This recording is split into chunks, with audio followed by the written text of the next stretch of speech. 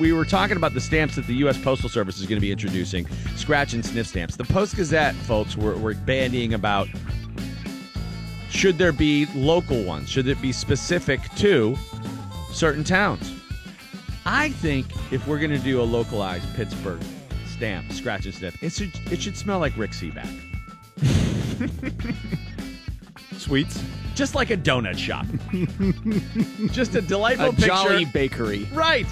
A delightful picture of Rick, and you scratch it, you smell it, and it smells like ready-made donuts. Danish. See, if there was a Pittsburgh stamp, the only thing I could think of is wet jean shorts. Randy Bauman and the DVE Morning Show. Yeah, Mr. Wednesday, Jeff Kunkel there. He'll be back tomorrow.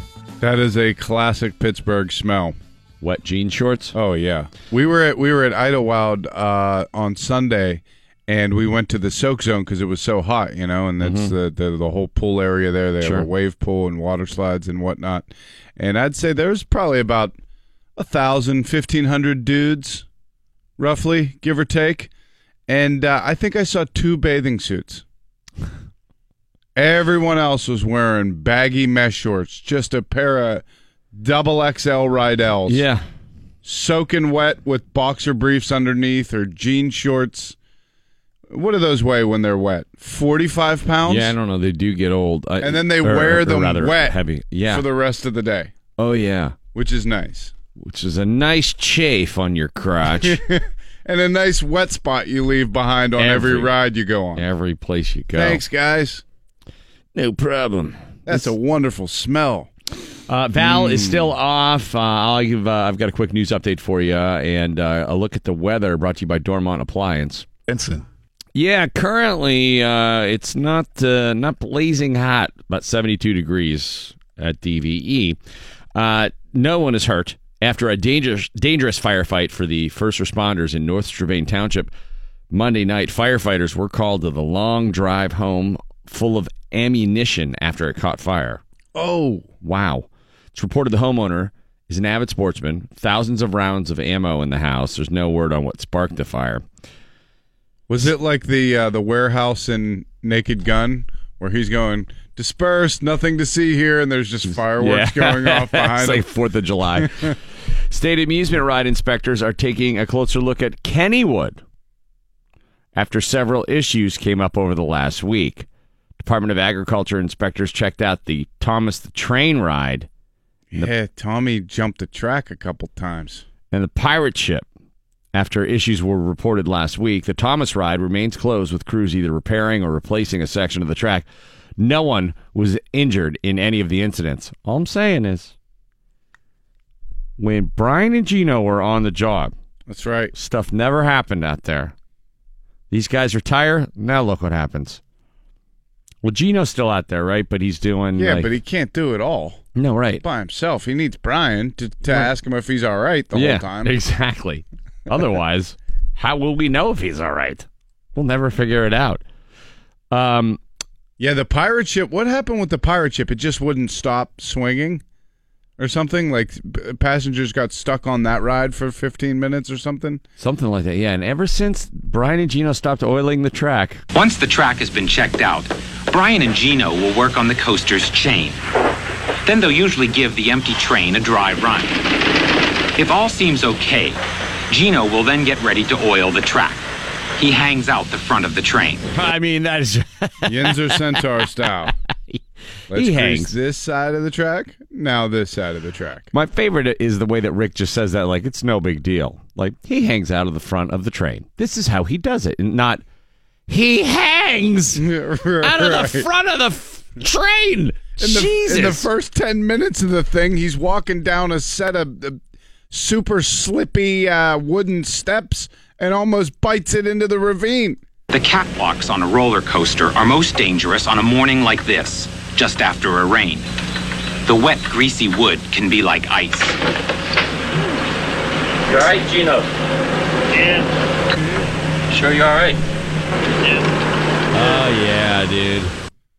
Today's one of them mornings. Careful on them catwalks. It's a slippy catwalk morning. That's what the Kevin Benson weather should be. Today is slippy catwalk weather. Careful out there. The Bachelorette is engaged. Yay! I have no idea who this is. None. Didn't know this was a thing.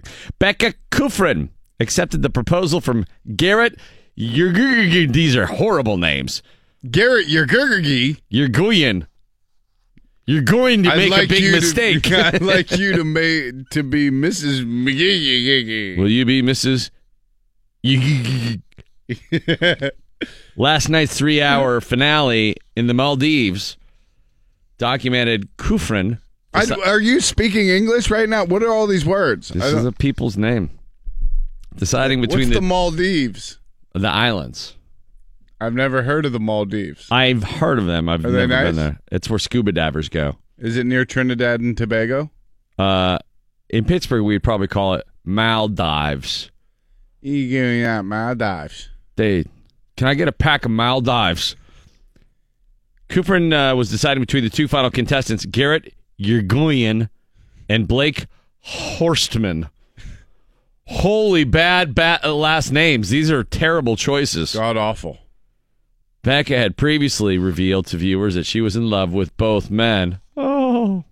Like that's some sort of no... How can you be in love with both? I don't know. Well, you have a nice network's budget and, you go in a 40-million-year-old cave and have an impromptu picnic, and things could happen. She was... she ultimately fell for the 29-year-old Garrett Yerguyen. In a tearful monologue, Blake Horstman, the 28-year-old from Denver, said he was stunned by Becca's decision. Wasn't there? I read something on Twitter. There was like a horrible, stupid quote that one of them gave as he was getting canned. I guess that guy was bawling on television. Good luck getting a chick ever again, dude. Some numbers you can play with, some numbers you can't. 1 + 1 = us, baby. That's God's number. Ray Lewis was just doing the whole thing. Here's why you should get married to Blakey Horstman. 1785-34. It's like, are you just reading out your locker combination? Crazy, right? Tell you about numbers, 5, 15, 75, right? I played 17 years. Yeah. I go to the University of Miami, right? And I signed one of the last scholarships ever given. Right? I didn't even have a scholarship. I wasn't even in the media guy. And the coach asked me, Randy Shannon asked me, what was the number you wanted? He said, the last numbers we got is these numbers. And I looked and those numbers was 5 and 2. And I said, give me that 52. He said, why you like 52? I said, because B-Dog, that's God's number. God, dummy. That's completion. I played 17 years. I leave 17 years. I go play in Super Bowl 47. Right. Now divide that by God, multiply it by the Holy Spirit. Carry the Mary. Transfer to Joseph. If you're looking to buy a talking, sorting hat, Target has your back. That's the Harry Potter sorting hat? The store is giving Potter fans a chance to know what it's like to be sorted into a Hogwarts house. For $24.99, the hats sing and dance around before determining whether you belong in Gryffindor, Slytherin, Ravenclaw, or Hufflepuff. These sounds like the last names of Bachelor contestants. Would you be Mr. Hugga? The hats are available in stores for now. Carlos Santana, very affordable, is set to continue his highly successful residency at the House of Blues in Vegas. So he's going to be there for a long time. January 23rd, 25th, 26th, 27th, 30th.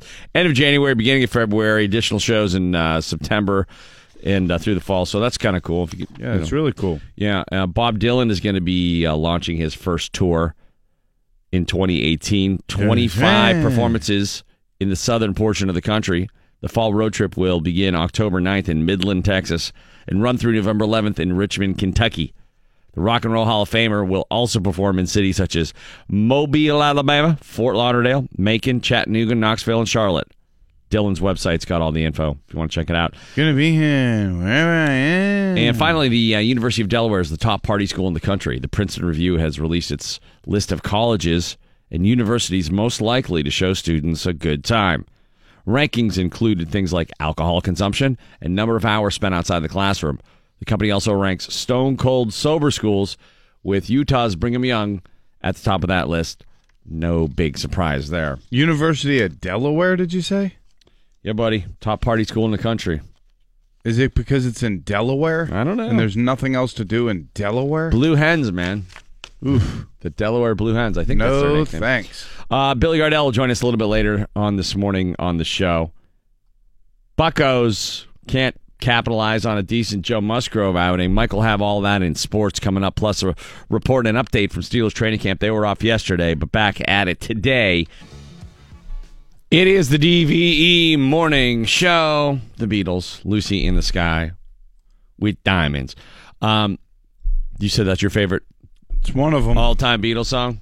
You know what it's about? It's not about LSD, right? No, I thought it was about diamonds. No, well, so originally, LSD, Lucy in the Sky with Diamonds, a lot of people thought it was a veiled sort of ode to lysergic, whatever the other two things stand for. LSD, acid. But he said, no, his daughter just gave him a drawing. And he said, what's this? And she said, it's Lucy in the Sky with Diamonds. But, of course, everybody was so freaked out by the Beatles back then. They were just like, oh, this is LSD culture. Well, the thing is that everyone else was on LSD at the time. Right. So they kept reading way too much into everything the Beatles did. They were like, there's hidden messages. Paul's dead. Did you know? They won't show his face. Did you ever wonder if the Beatles would have gotten back together and toured? Oh, of course. Yeah. I think it was inevitable that it would have happened had John lived. Definitely would have happened. Probably right around the time the Eagles went back out on the Hell Freezes Over tour, around 94, something like that. They would have been in their early 50s, and they would have been like, you know what? Michael Jackson owns our catalog.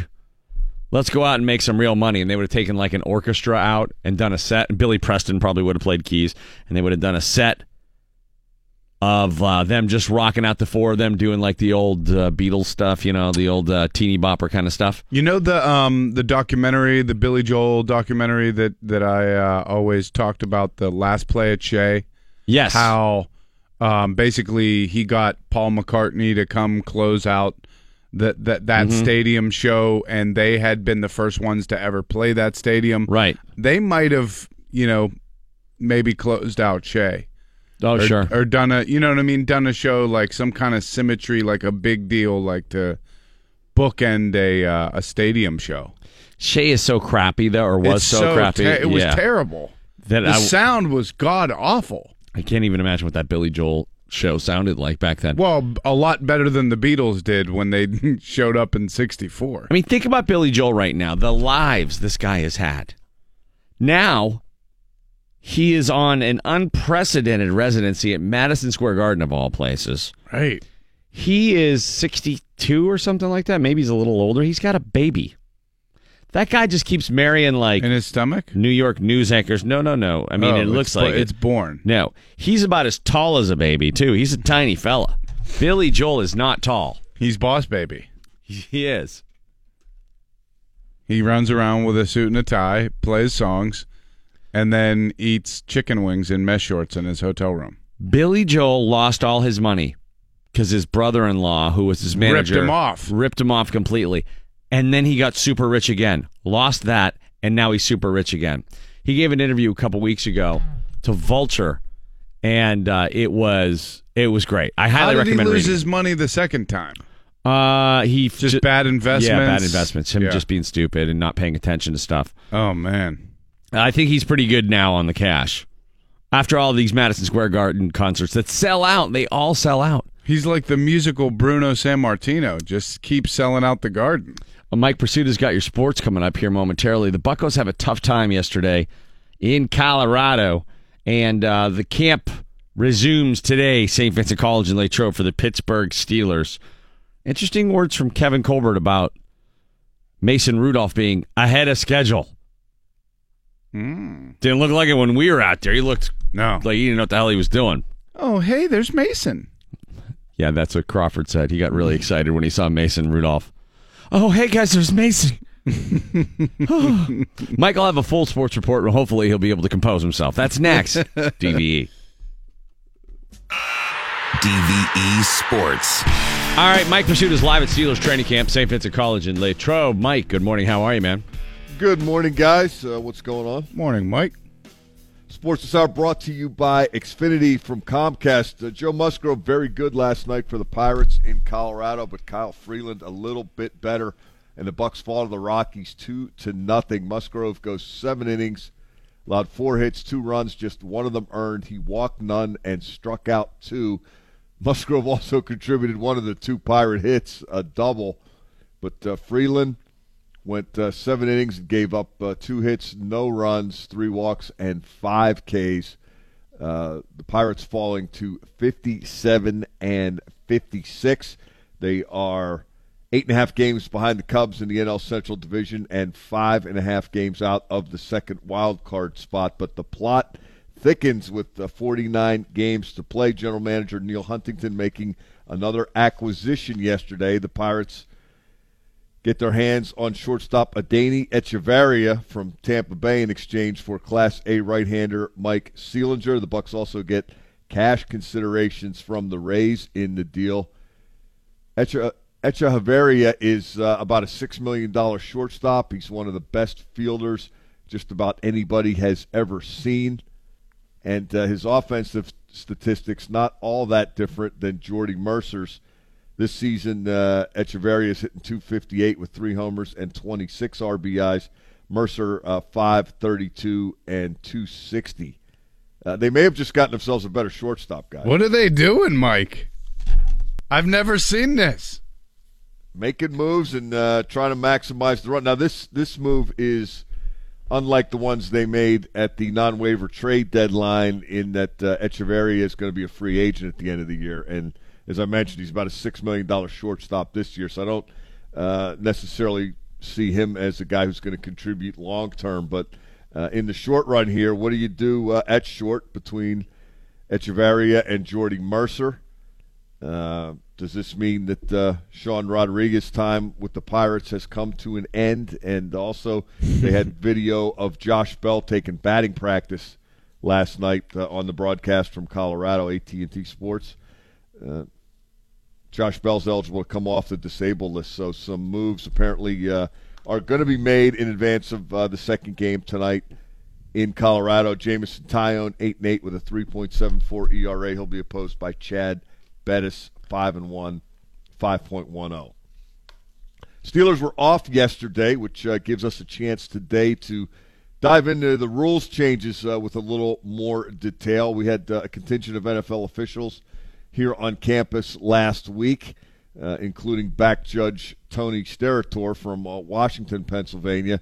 Tony updated us on a number of changes and points of emphasis, including that new you can't hit with the crown of the helmet rule, which this year is all-inclusive. Nobody at any time can legally lead with the crown of their helmet and initiate contact on an opponent to any part of his body. This isn't just for crown to helmet, helmet to helmet. That stuff's been in. That hasn't changed. That's going to continue, obviously. But this also goes to, you can't lead with the crown of your helmet into the chest of a player or to the thigh or hips of a player. You know, obviously that protects the guy who's making the hit as well as the guy who's receiving the hit. And when we say all-inclusive, guys, this would include a quarterback on a quarterback sneak. Wow. I can't wait for the first penalty on a quarterback for leading with the crown of his helmet. Yeah. Is this a new rule implemented because of the Shazier injury, or at least impacted by that injury?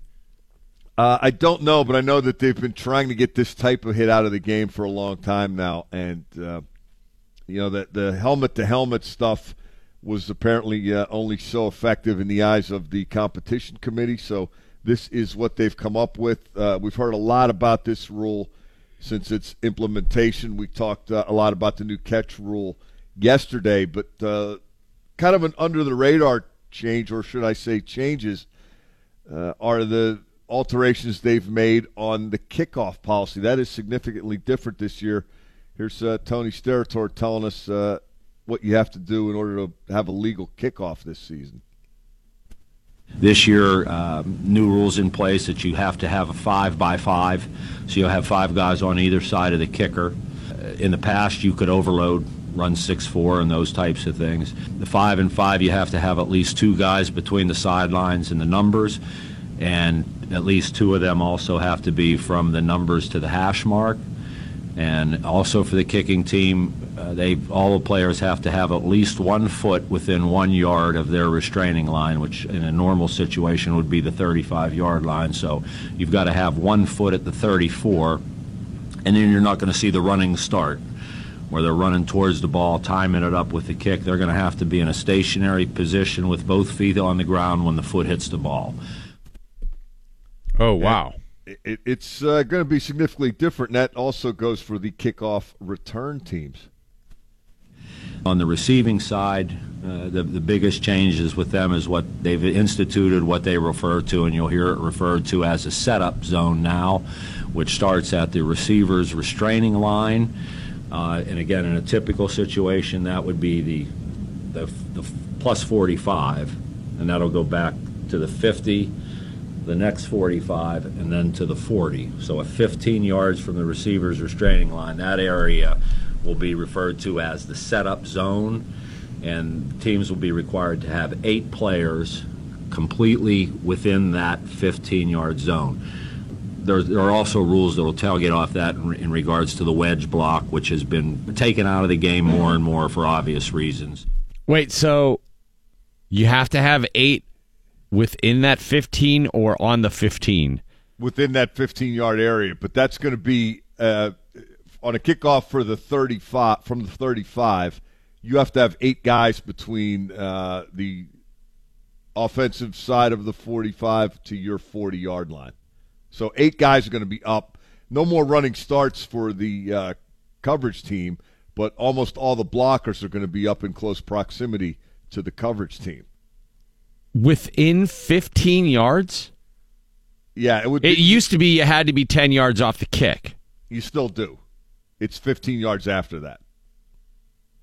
Okay, so the majority of the majority of the kickoff return team needs to be 8 of them need to be between the 45-yard line of on the offensive side of the 50 receiving team and the 40-yard line on the defensive side of the 50. What is their explanation for creating this version of the rule, Mike? You don't want the high-speed collisions, the defensive guys getting a running start and having a chance to pick up momentum down the field before they engage. Have there been a lot of injuries on kickoffs?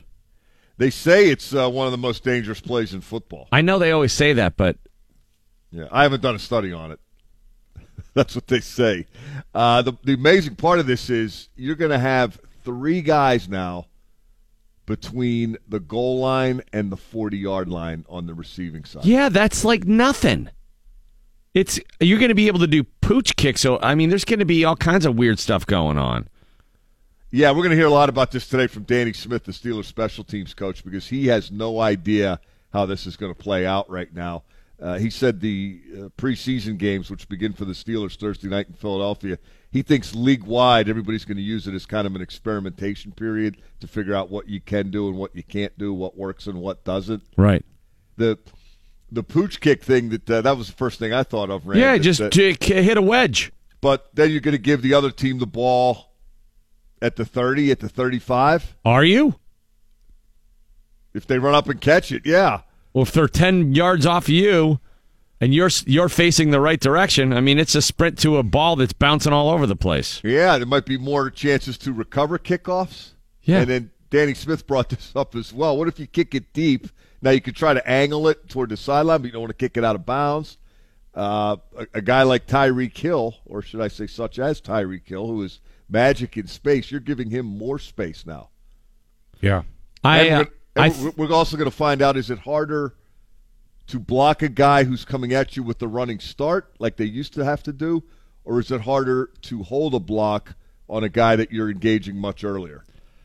This season is going to be a mess. Last season was a mess. A lot of flags. It's going to honestly, this season is going. It'll pale in comparison last year. Yeah, I think the flags that are going to draw the most controversy aren't going to be the American flag. It's going to be the yellow ones. I think that one will end up being a source of controversy as well. I don't think that's going away. I think they actually made that worse. They're making a lot of the rules worse.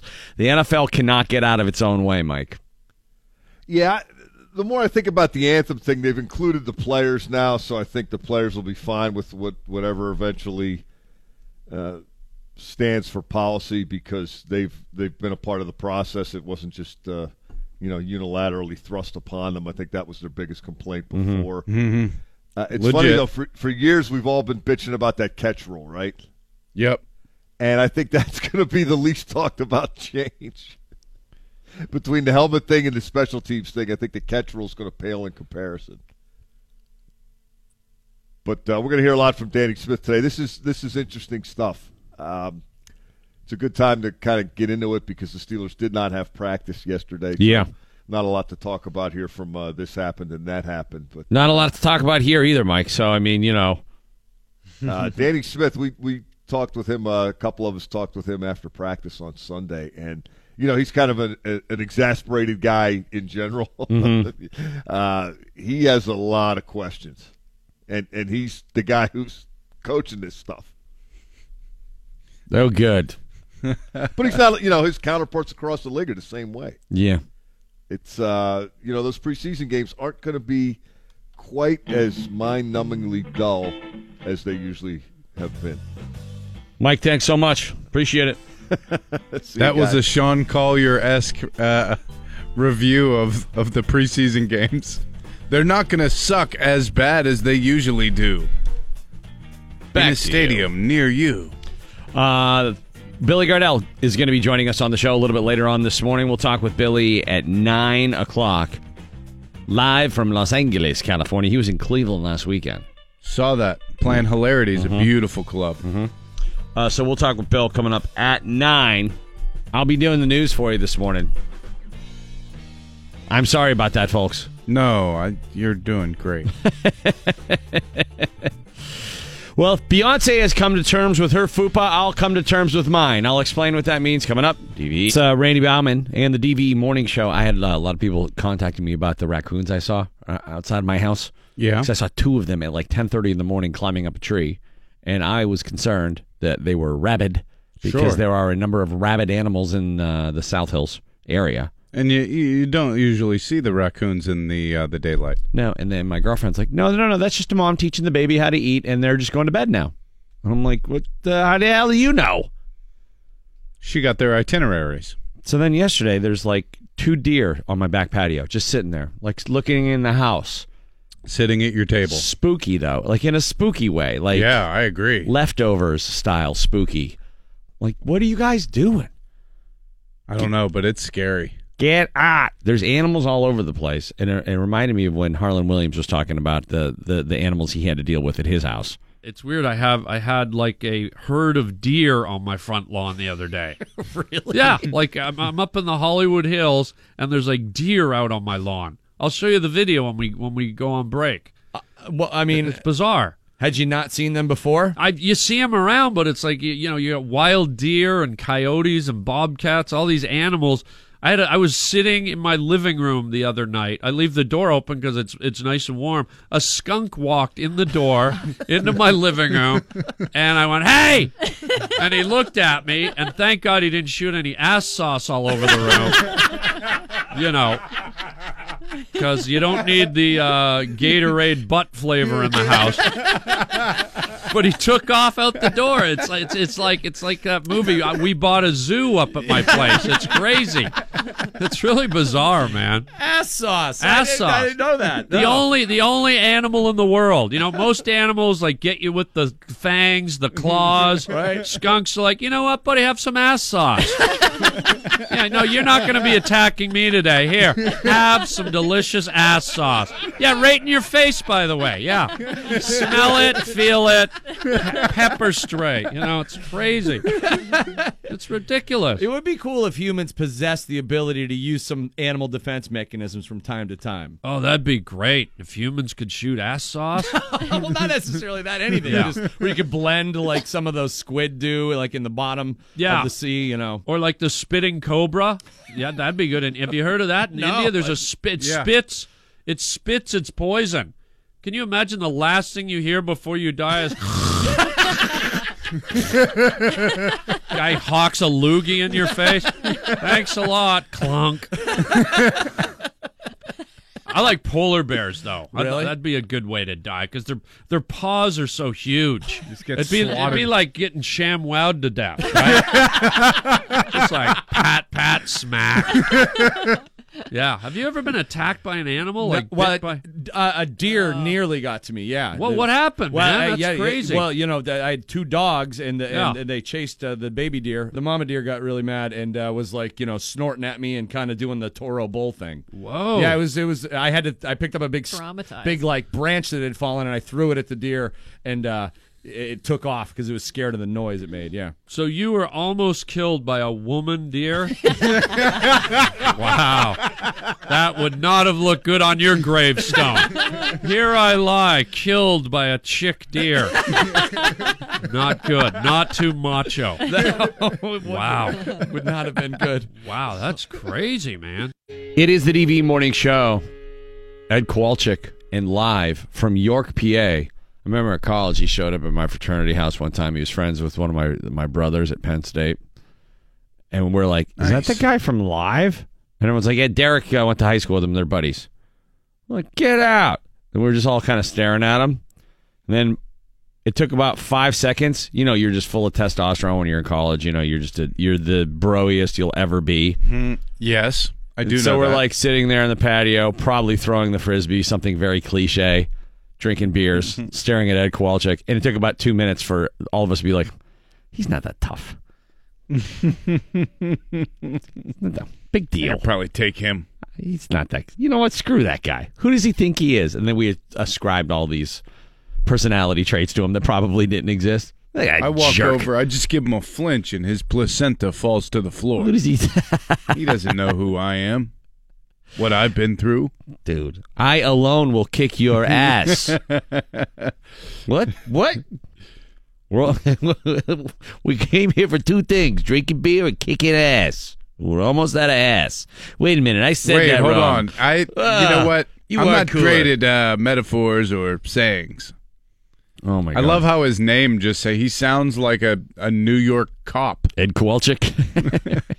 Sergeant Kowalczyk, badge. Badge and gun, now. Oh, boy. Well, the Steelers, not a lot going on yesterday. Of course, they had the day off, but they're ramping up to get going again. Yeah, it's 72 right now at DVE. Pittsburgh may be on the short list for a direct flight to Ireland. Bang. Let's How about go. That? How awesome. We'll have to do shows in Ireland. Oh, I'd love to visit Ireland. Take a junket. Let's take a junket. The Irish take Times. Take a junker. How you would have thought Dan... Take junker on a junket. Why not? Stan, Guy, love the junket. You would have thought that Dan Rooney would have done this before he died. This would have been something he would have pushed through years ago. The ambassador. The Irish Times reports Aer Lingus. I mean, every single time. Really? Is that the Mile High Club? Aer Lingus is looking to add 2 new North American destinations. Pittsburgh, Montreal, and a destination in the Midwest are being considered. In the past year, nonstop service from Pittsburgh overseas has expanded to include London. That's pretty cool. Looking forward to that. Isn't this just Aer Lingus when somebody does throws the a V up and just does it without the instrument? And does the Aer Lingus, dude. Something like that. I think that's doing it. Aer Lingus. Mm-hmm. I can only do air guitar. Hey, now this guy's talented. This next thing really scares me. I'm on the lookout for these now. The rogue ATM machines. Do you trust ATM machines just sitting around anywhere? No, I never do, but I use them. And it'll be like, do you accept the fee of $17.50? And putting I need your password for your Apple account also. Yeah, just go never ahead mind and why. throw that in. Card skimmers are found at a Butler County truck stop. The skimmers were discovered Friday at the Pilot Travel Center's ATMs in Muddy Creek Township off I-79 and Route 422. Is that a real place, Muddy Creek Township? Yeah, man. You never been to Muddy Creek Township? Stop judging me. Dude. It's on my bucket list. Get out of your bubble, Bill. And get out to Muddy Creek Township. But don't use the flipping ATMs out there because they got skimmers. They're skimming. That's always a big concern. When I see those things, I'm like, that looks like a really rogue ATM. It'll say like Bank of York or something like that, you know? What's the common one? Is it like Triton or something? Well, yeah, I think that's a machine. That's the actual Yeah. company that makes the machines, but it's the bank affiliation that you always got to look out for. If it's like one off from a normal sounding bank, if it's like Citizens spelled wrong, Yeah. something like that. Second National. Crews are working to remove the train cars that fell onto the Port Authority T-Rail in Southside over the weekend. How about that, Max? This was crazy. Crazy. Over the next 24 to 36 hours, teams are expected to clear the remaining cars and containers, as well as get rid of the debris that spilled from one of the containers as they were removing it on Monday. Did you see that video? Oh, yeah. I mean... The train throw up? Yeah, that looks like that's some sort of Pittsburgh metaphor there. Yeah. That's happened on Carson Street so many times. Even the trains throw up on Carson Street. They really avoided a catastrophe, like multiple deaths. They said that, the T holding a lot of people just left the station minutes before that happened. Well, and again, that's part of the reason why people are so vehemently opposed to what they want to do on the north side in increasing the size of the tracks there so that they can have double stacks zooming through the Allegheny Commons there. Well, you'd be playing with your kids and a train derails and flips over into the park. Not in my backyard. Not in my backyard. Norfolk Southern officials are planning on resuming normal train operations late Wednesday into Thursday. I know a lot of people were reporting this morning that the Port Authority has set up tons of buses and shuttles for people. And so are they going to have Thomas the Bus out at Kennywood? I think because so. I feel like trains have not been having a good time here. No, it's been a rough couple of weeks. And kudos to the Port Authority folks for busting their butts here the last couple of days. And they're catching a lot of flack apparently on social media. That's just stupid. It's not their fault. Whose fault is it? Thomas. Casting calls continue around Pittsburgh for a new Netflix crime drama being shot in the Steel City. Casting booth has been set up for Mindhunter at the Butler Farm Show daily through August 11th. Muddy Creek Township. Hell yeah, dude. They'll use the ATMs there. Another round of auditions is happening at Olivet Baptist Church. Is that how you say it? Or is it Olivet? This one, we're not looking for serial killers. We're or is it looking for Oliver somebody and that's who a keeps misspelling? Skimming. I don't know, but it's in the Hill District. Film producers are looking for extras to play hippies, FBI agents, protesters, and students. Very cool. Dude, they were shooting that a couple scenes for that show in my neighborhood and had some like what time period is it supposed to take place, in the 70s or something? Because all the cars, like the whole street, they turned into cars from the 70s. It was pretty sweet. You're like, is Jay Leno here or something? Yeah. Hey, we're gonna go hunting for mines. Hop in this Charger. I really liked have that. Some Doritos. The first season of Mindhunter. I thought it was great, didn't you? Yeah. I thought it was a little slow to start. Didn't love the main actor in it. No, he's got some chops, but didn't like him in the TV show. It's like, I'm sure you're great in Hamilton. Every time I hear somebody who's in Hamilton, I'm like, okay, we're not watching Hamilton, though. Okay, yeah, if this was a musical, then yeah, I'm with you. But the guy who played the serial killer, who's like the big Ophi guy, he looks like a buddy of mine, so it's like it was hard for me to not laugh every time he was on screen. It's like the same demeanor, too. Oh, hey, how you doing? Hey. They murder lots of people. Styx is set to lend a helping hand to victims of the massive car fire burning in Northern California's Shasta County. CARR fire. The band is scheduled to perform in Redding, California on August 19th, and in response to the fire, they'll donate $5,000. That's it? That doesn't sound like a lot. They got on the news for donating $5,000. These guys are multi-millionaires. There will always be ways for fans to donate at the show. Also, rather, not always. And on the charity's website, the wildfire is being called the 6th most destructive fire in state history and still only 45% contained after a week. It is terrifying. The pictures of that are brutal. If they were serious, though, they would build like a Mr. Roboto style firefighter. Like a robot firefighter? Yeah, that they could send in. If I'm Dennis DeYoung, I donate $5,001. You Price is Right it? Yes. $1 more. Mm-hmm. We'll fight that fire. We're going to put on a production of Hunchback and donate all the proceeds to the firefighters. Foreigner is set to celebrate the band's past and present for Jeez Louise. What is it? 4 very special concerts featuring all current and original band members. The just announced Double Vision Then and Now performances will take place November 9th in L.A., the 10th in Rancho Mirage, California, November 30th in Atlantic City, and December 1st in Uncasville, Connecticut. Uncasville? Yeah, that'll be interesting. Madden will probably go to that. No doubt. He's always talking about how good they are even without the original members, so seeing as this is probably the last chance to see all of them.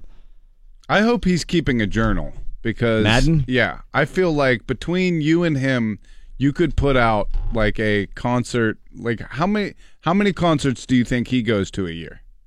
Because I know you go to like 100 or more. Yeah, I don't know. He's got to be close. Yeah, probably. I mean, he's 5 a month. You know, it's 60, crazy. 70. And he travels for all his, pretty much. Yeah, because Mark likes to go. It's like Jerry Garcia used to like to go scuba diving because he was weightless and nobody bothered him. So Madden likes to go to Vegas. Not because he's weightless. He's weightless. And nobody bothers him out there. Yeah, but he doesn't have like people like yelling at him. He can walk around in public. He's just too now much I just picture him in a scuba outfit walking around the casinos. And it's a really funny image I have in my head. Mark Madden. Yeah. Dude, he should get into scuba diving. Back. He would probably love it. He should. You should bring that up tomorrow. I'm planning on it. You have to. Don't worry about it. It's my next plan for him. My goal is to see Mark a healthy, happy person one day. As you know. Underwater. If we have to, in the blue. If we have to toss him into the Bellagio fountain to do it, we'll make it happen. I think there's some pretty big koi in there. The company that makes Nutella is seeking taste testers for its products. Do you like that? You like the Nutella? I never got into the Nutella. The chocolate spread, you mean? Yeah. Yeah, I haven't ever tried it. Ferrero. I go chocolate bars. Why need I don't need to spread it out. Ferrero says it wants 60 people to move to Alba, Italy for a 3-month course to learn about smell and describing taste. According to an Italian newspaper, Ferrero is specifically seeking non-professional tasters. Candidates will need to know how to work a computer and not have any food allergies. See, that's why I want to go there, because then, it's like I can taste chocolate and nobody bothers me. It sounds like a good gig. But did you ever do the Nutella? Yeah, I'd say I'm not that big of a fan. But what do you spread it on? Like, to me, if chocolate could spread, that would mean that candy bar melted in my pocket and things went horribly awry. Girls act toward Nutella how dudes act towards bacon. They love it. They love Nutella. Do they put it on like a bagel, a cracker? I mean, what do you... Just a pretzel. What do you smear it on? Because they sell them now in those little packs. Like, you know how you can buy the hummus that has the little pretzels? You know what? They do Nutella with pretzels. I would do that. Well, you're welcome to do it anytime you want, and you can move to Alba, Italy if you like there, Bill. I'm going to. Alexa may now deter potential burglars. Amazon's smart speaker has a new feature called Away Mode. The feature attempts to trick would-be thieves into believing people are actually home, going about their business as usual. So it's a parrot. Yeah. It basically does what a parrot does. It plays pre-recorded audio tracks that run about an hour each of real conversations and skits that could be taking place inside of a home. This has got to be a joke. This sounds like Kevin McAllister came up with it. This sounds like something on Home Alone. Like, and I'll give you to the count of 10 to get you lousy, stinking, no good off my property. 1, 2, 10. That's basically what it is. I mean, that's what it sounds like to me. I would just run Goodfellas over and over. Karen! They would never want to come in. We needed the money, Karen! Why would you do that? Creators of the feature say the idea is built around funny, but somewhat common conversations, including a couple breaking up. Oh, that's all you need. That's going to backfire somehow. Some of the seven, then your kids accidentally hear it or something. It's just, this is a bad idea. Right. The Your neighbors are all stops over gossiping. Right. Some of the 7 tracks to choose from were created by former SNL comedy writers. I'm a little bit over Alexa in this whole thing. Yeah, me too. The thing that really pisses me off is I have a Sonos and I love it. But now they're implementing that feature like, we want to be able to listen to you to improve your experience. Click here and update. And I don't want that. No. And then they'll right, I give them the Rick C back, and then after a while you give them the Cervelli because you're really getting a little upset about it. Like, look, I've told you many times. No, I'm done. No. And now they want to listen through my phone, and I couldn't update the Sonos unless I agreed to do that. That's some BS. What are they doing to us? They're making us rely on them, and then they're taking our information, and then they're skimming our credit cards in Muddy Creek Township. I know where this is all leading. And then they're making our lives way easier by giving us exactly the stuff that we want to buy. It's like, I can get music in every single room in my house and outside on the patio, but I got to turn over my password. That is creepy, though, don't you think? It is a little creepy. I'm not a fan of it. And lastly, scientists unable to explain the magnetic field of a huge rogue planet. NASA says the planet-sized object is 20 light years away from Earth and has an extremely powerful magnetic field. It's more than 200 times stronger than Jupiter's magnetic field, which places it between 16 and 54 times stronger than the Earth's magnetic field. How do we not see this planet? I don't know. Scientists are unsure how the object can maintain such a strong magnetic field and generate auras. Well, me too. Oh, auroras, not auras. Auroras? Auroras. Isn't that a princess?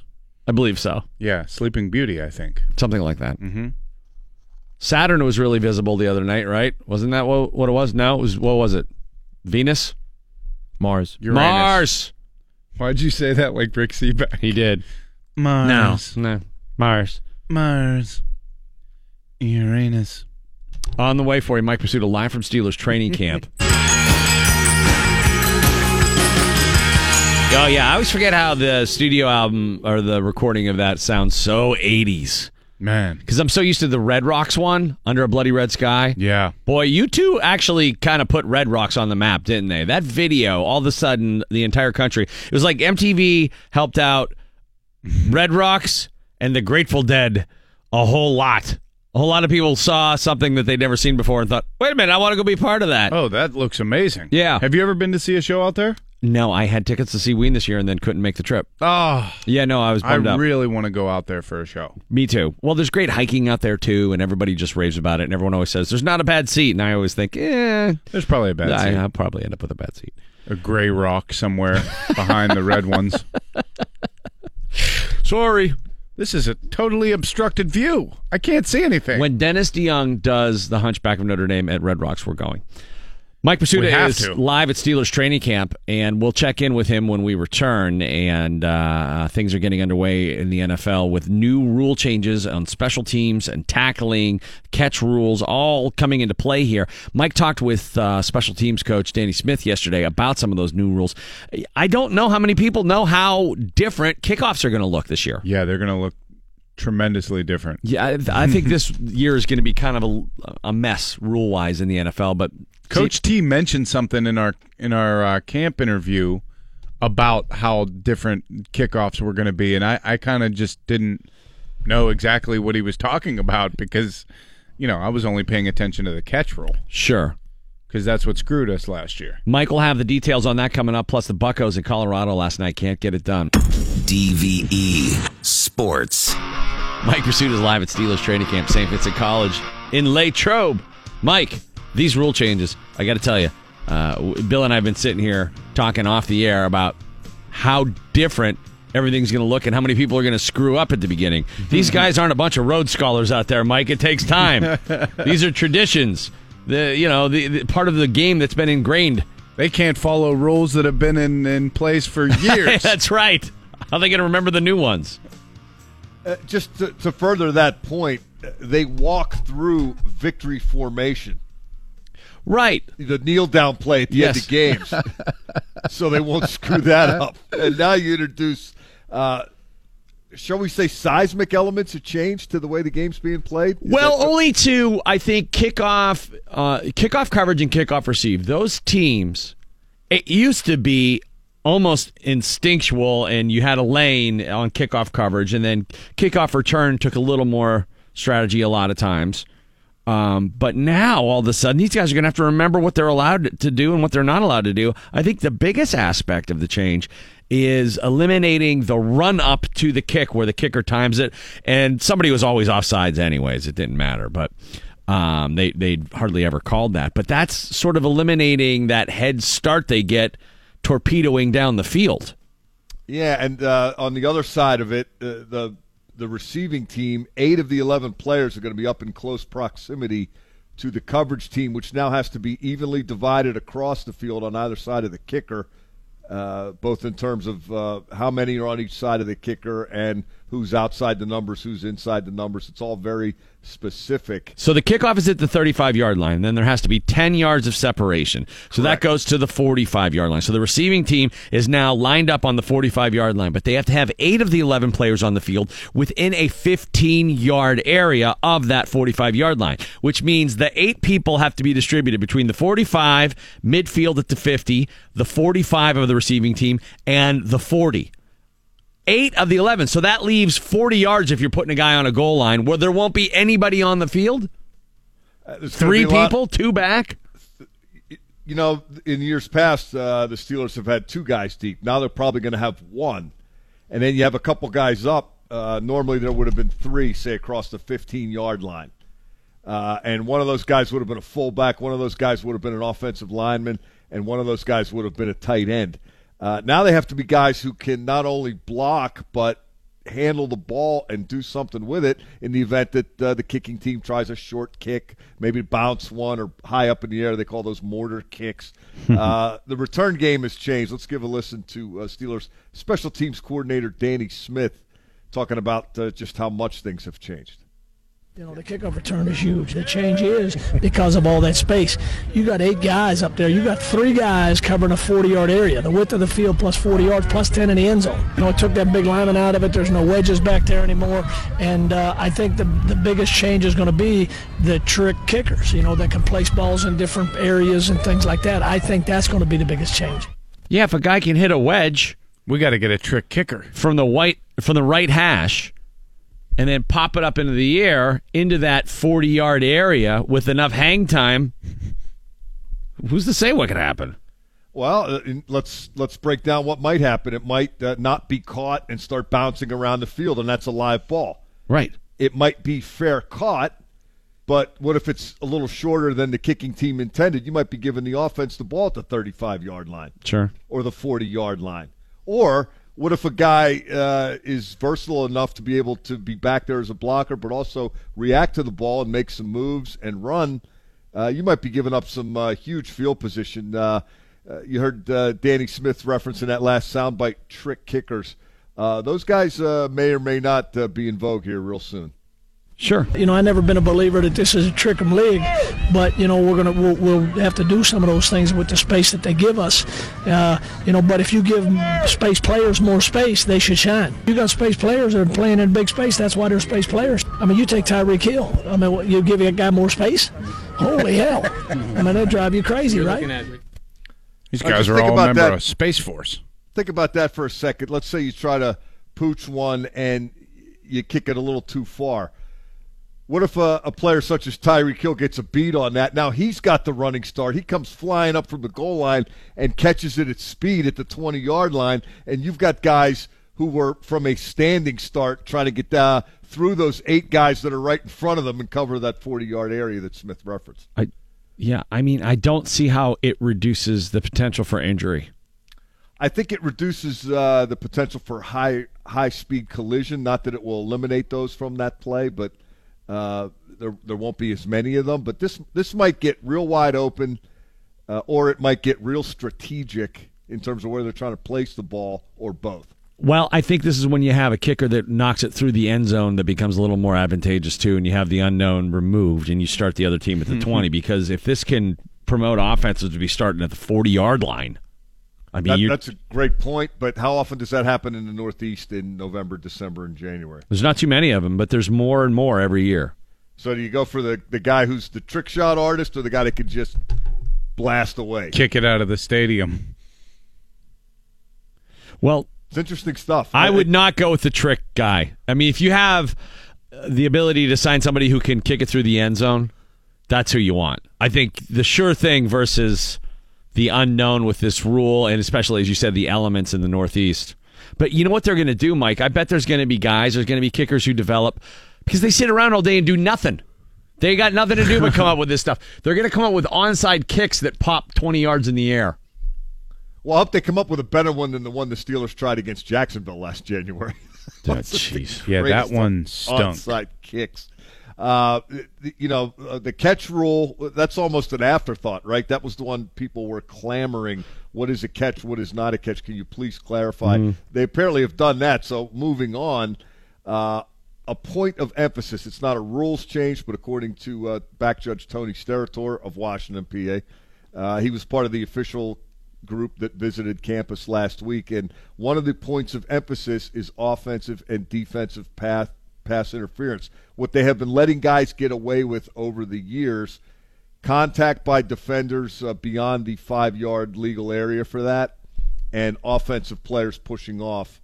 That's been going on. I think Michael Irvin's probably the guy that really popularized that, right? At least he got a lot of credit for it. They're supposed to be calling that stuff now. They're supposed to be emphasizing what's already on the books. And then there's the helmet rule. The helmet rule is not just you can't hit a player in the head with the crown of your helmet. It's that you can't hit any player with the crown of your helmet. Bill, you were asking last hour if that was kind of the Ryan Shazier rule. Yeah. I haven't heard it referenced as such by anybody in an official or unofficial capacity, but it's definitely a direction in which the game has been trending. Here's Tony Steratore on that. Clearly, it's another step, and it's been happening now for the past, as long as I can remember. Every year, there's an effort being made by the competition committee to make the game safer for the players. And I think anybody that loves the game is happy that they're going down that road. This new rule in particular, involves leading with the crown of the helmet. It applies to all 22 players. Anybody who's been around football for any length of time in their life, and anyone who's coached football will tell you that to lead with the crown of your helmet is not no one has ever been instructed to put their head down and lead with the crown of their helmet. So, I mean, as officials, I can speak for us, we're excited about any rule that comes in that makes the game safer for the players. I think it's good for the game. It's obviously good for the players, and we're excited about doing our part to see to it that the game becomes safer for everyone involved. Now, one of the things he emphasized in our meeting with him, they meet with the players and coaches, these officials who visit camps, and they also meet with the media to try to get everybody up to speed. Tony was asked, couldn't you call helmet to helmet on every play? He insists that it doesn't happen as often as people think it does. I wonder about that. Yeah, me too. I mean, he's a 19-year back judge, so he's got a pretty good catalog of reference, information. Right. But, I think we all see the hits on the highlights and particularly the blow-up hits, defensive backs on receivers, pass rushers on quarterbacks, and then – just the old accepted, what used to be the accepted play of a running back in the, between the tackles, putting his head down and trying to get whatever he can get. That stuff's all supposed to go away now. I mean, every quarterback sneak. You're going to eliminate quarterback sneaks unless a guy's just going to run like he's one of the sausages in the Milwaukee Brewers races. With his head just straight up in the air. One of the presidents down in D.C. Yeah, exactly. Grinning like Teddy Roosevelt. Right. Press down, bully. Right, yeah, bully. Yeah, exactly. Good news, they're not using the crown of their helmets. Bad news, they all have broken necks. Yeah. Hey, stay tuned. The preseason starts Thursday night in Philly, and you guys know I'm not a huge fan of preseason games, but there's some different stuff. And Danny Smith has emphasized, and I agree with him on this, that I think everybody around the league is going to experiment. Because that's another thing. Special teams, you can run live drills up here with goal line and short yardage. The Steelers were doing a lot of that stuff on Sunday, and you can tackle if you want, but you just can't recreate, for some reason, the speed of those kicking plays. When we talked with Mike Tomlin in Latrobe last week, he had this to say about the rule changes. These new rules for this year, the new rules with the kickoff, man, that's going to be, potentially impactful. The lowering the head to deliver a blow and how that affects players and games and how the thing develops could be potentially impactful. Points of emphasis in terms of contact down the field between receivers and defensive backs could be impactful. Those are chunks of yards type plays, game-changing plays. You get a 30-yard DPI, that changes possession. That possession could change the outcome of a game. Yeah, I think that this year's going to be a mess. I really do. At least the first 4 or 5 weeks. Yeah, it's going to be tough till they get this thing under control a little bit. It could be that. It could be that they will adapt. Or it could be that they'll start calling everything early and then just stop doing it. Mike Pursuta live from Steelers training camp. I think that thing, Mike. More from Mike next hour, and we'll get a little bit more into the Buccos there, who dropped one in Colorado yesterday. Couldn't get behind Joe Musgrove 7-inning performance. Yeah, 2 hits aren't going to cut it. Nope. All right, we got to hit the break here. We'll be right back. The aforementioned preseason game this Thursday night on DVE. It's the DVE Morning Show. A little bit later on this morning, we'll have Billy Gardell joining us. And pretty cool yesterday on Mark Maron's WTF podcast, he had Jay Leno on his podcast. And they talked about a lot of stuff. The Tonight Show turnover and everything like that. And controversy. No, but it's really good. If you like that kind of stuff, the kind of inside show business stuff, and then Leno's perspective on all of it. I mean, Maron is really, really good at interviewing comics. Well, yeah. I mean, he's the best. And Leno's take on all of that basically is this: what was I supposed to do? Stop working? What, I'm supposed to just stop wanting to work because it's somebody else's time? Like, it's show business. There's business involved. And he basically but I guess the thing that rubbed me the wrong way is that he handed it over, but then didn't really leave and then took it back. Oh, he totally washes over all that. He kind of like just does not go into too much detail about how that all went down. But he's like, hey, look, they didn't want me to leave. What was I going to do? They offered me a show. I wanted to stay on TV. If you're on TV, you're winning. So anyways, towards the end of it, oh, by the way, he said that the difference between him and Letterman, he said the reason he got it over Letterman was because one of the network executives was like, when Dave was filling in for Johnny Carson or something like that, was like, hey, my kid's coming to the show tonight. He's got like 4 or 5 of his friends from college. Can we just make sure that we get him some seats? And Letterman's like, no, absolutely not. I don't want any pinheads around here gumming up the works. No. And Jay Leno claims that that executive, who he didn't name, who apparently had a big say as to who was going to be the next host of the Tonight Show, said to him, I wasn't going to go through 20 years of that. Can you imagine that being a real reason for not picking him? I'm not buying that at all. Me neither. But one cool part at the end of it, and I do think Jay Leno is one of the best comics there's ever been. I mean, I've never seen his stand-up. Do you know he only lives off the money of his stand-up? I've heard that.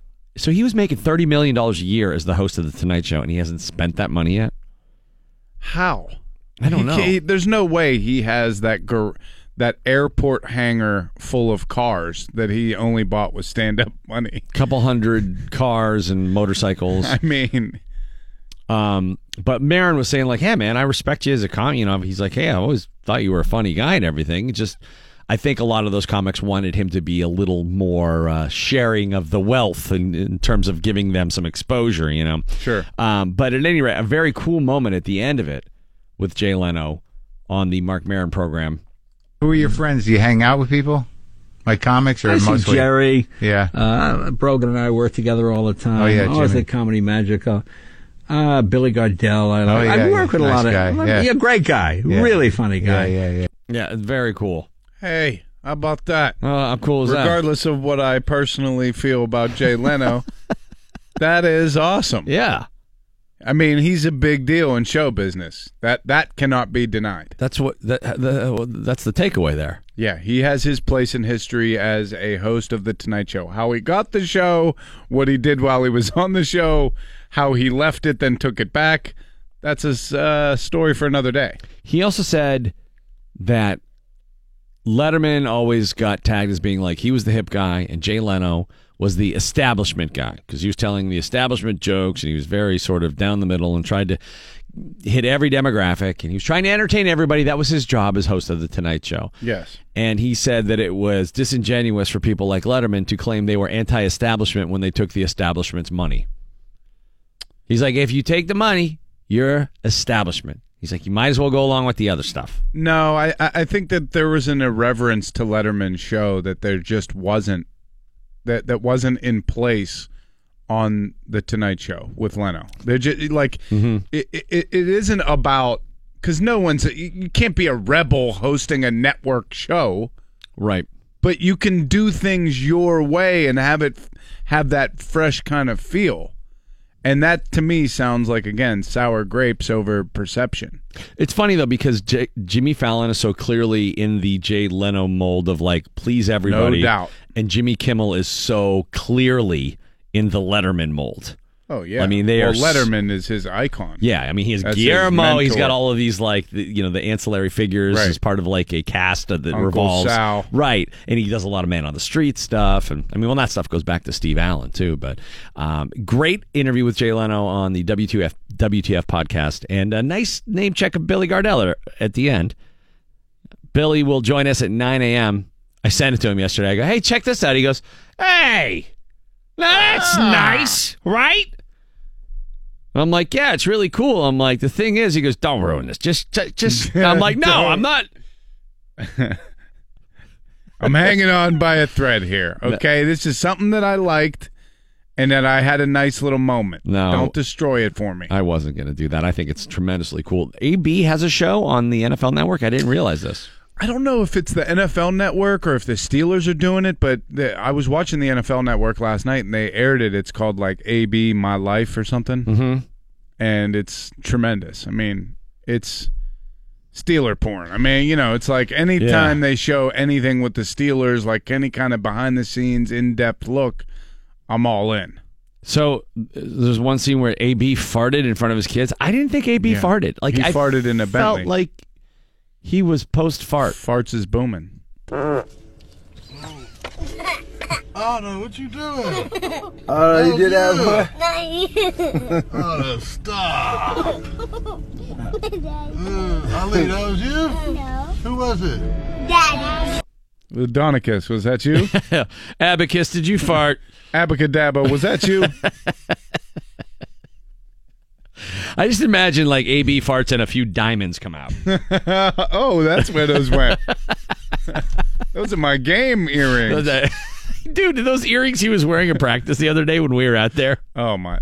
He walked by, he looked over at me and Bill, and he dropped the ball in his hand. Yeah. That was the weirdest thing. We're like, hey, sorry.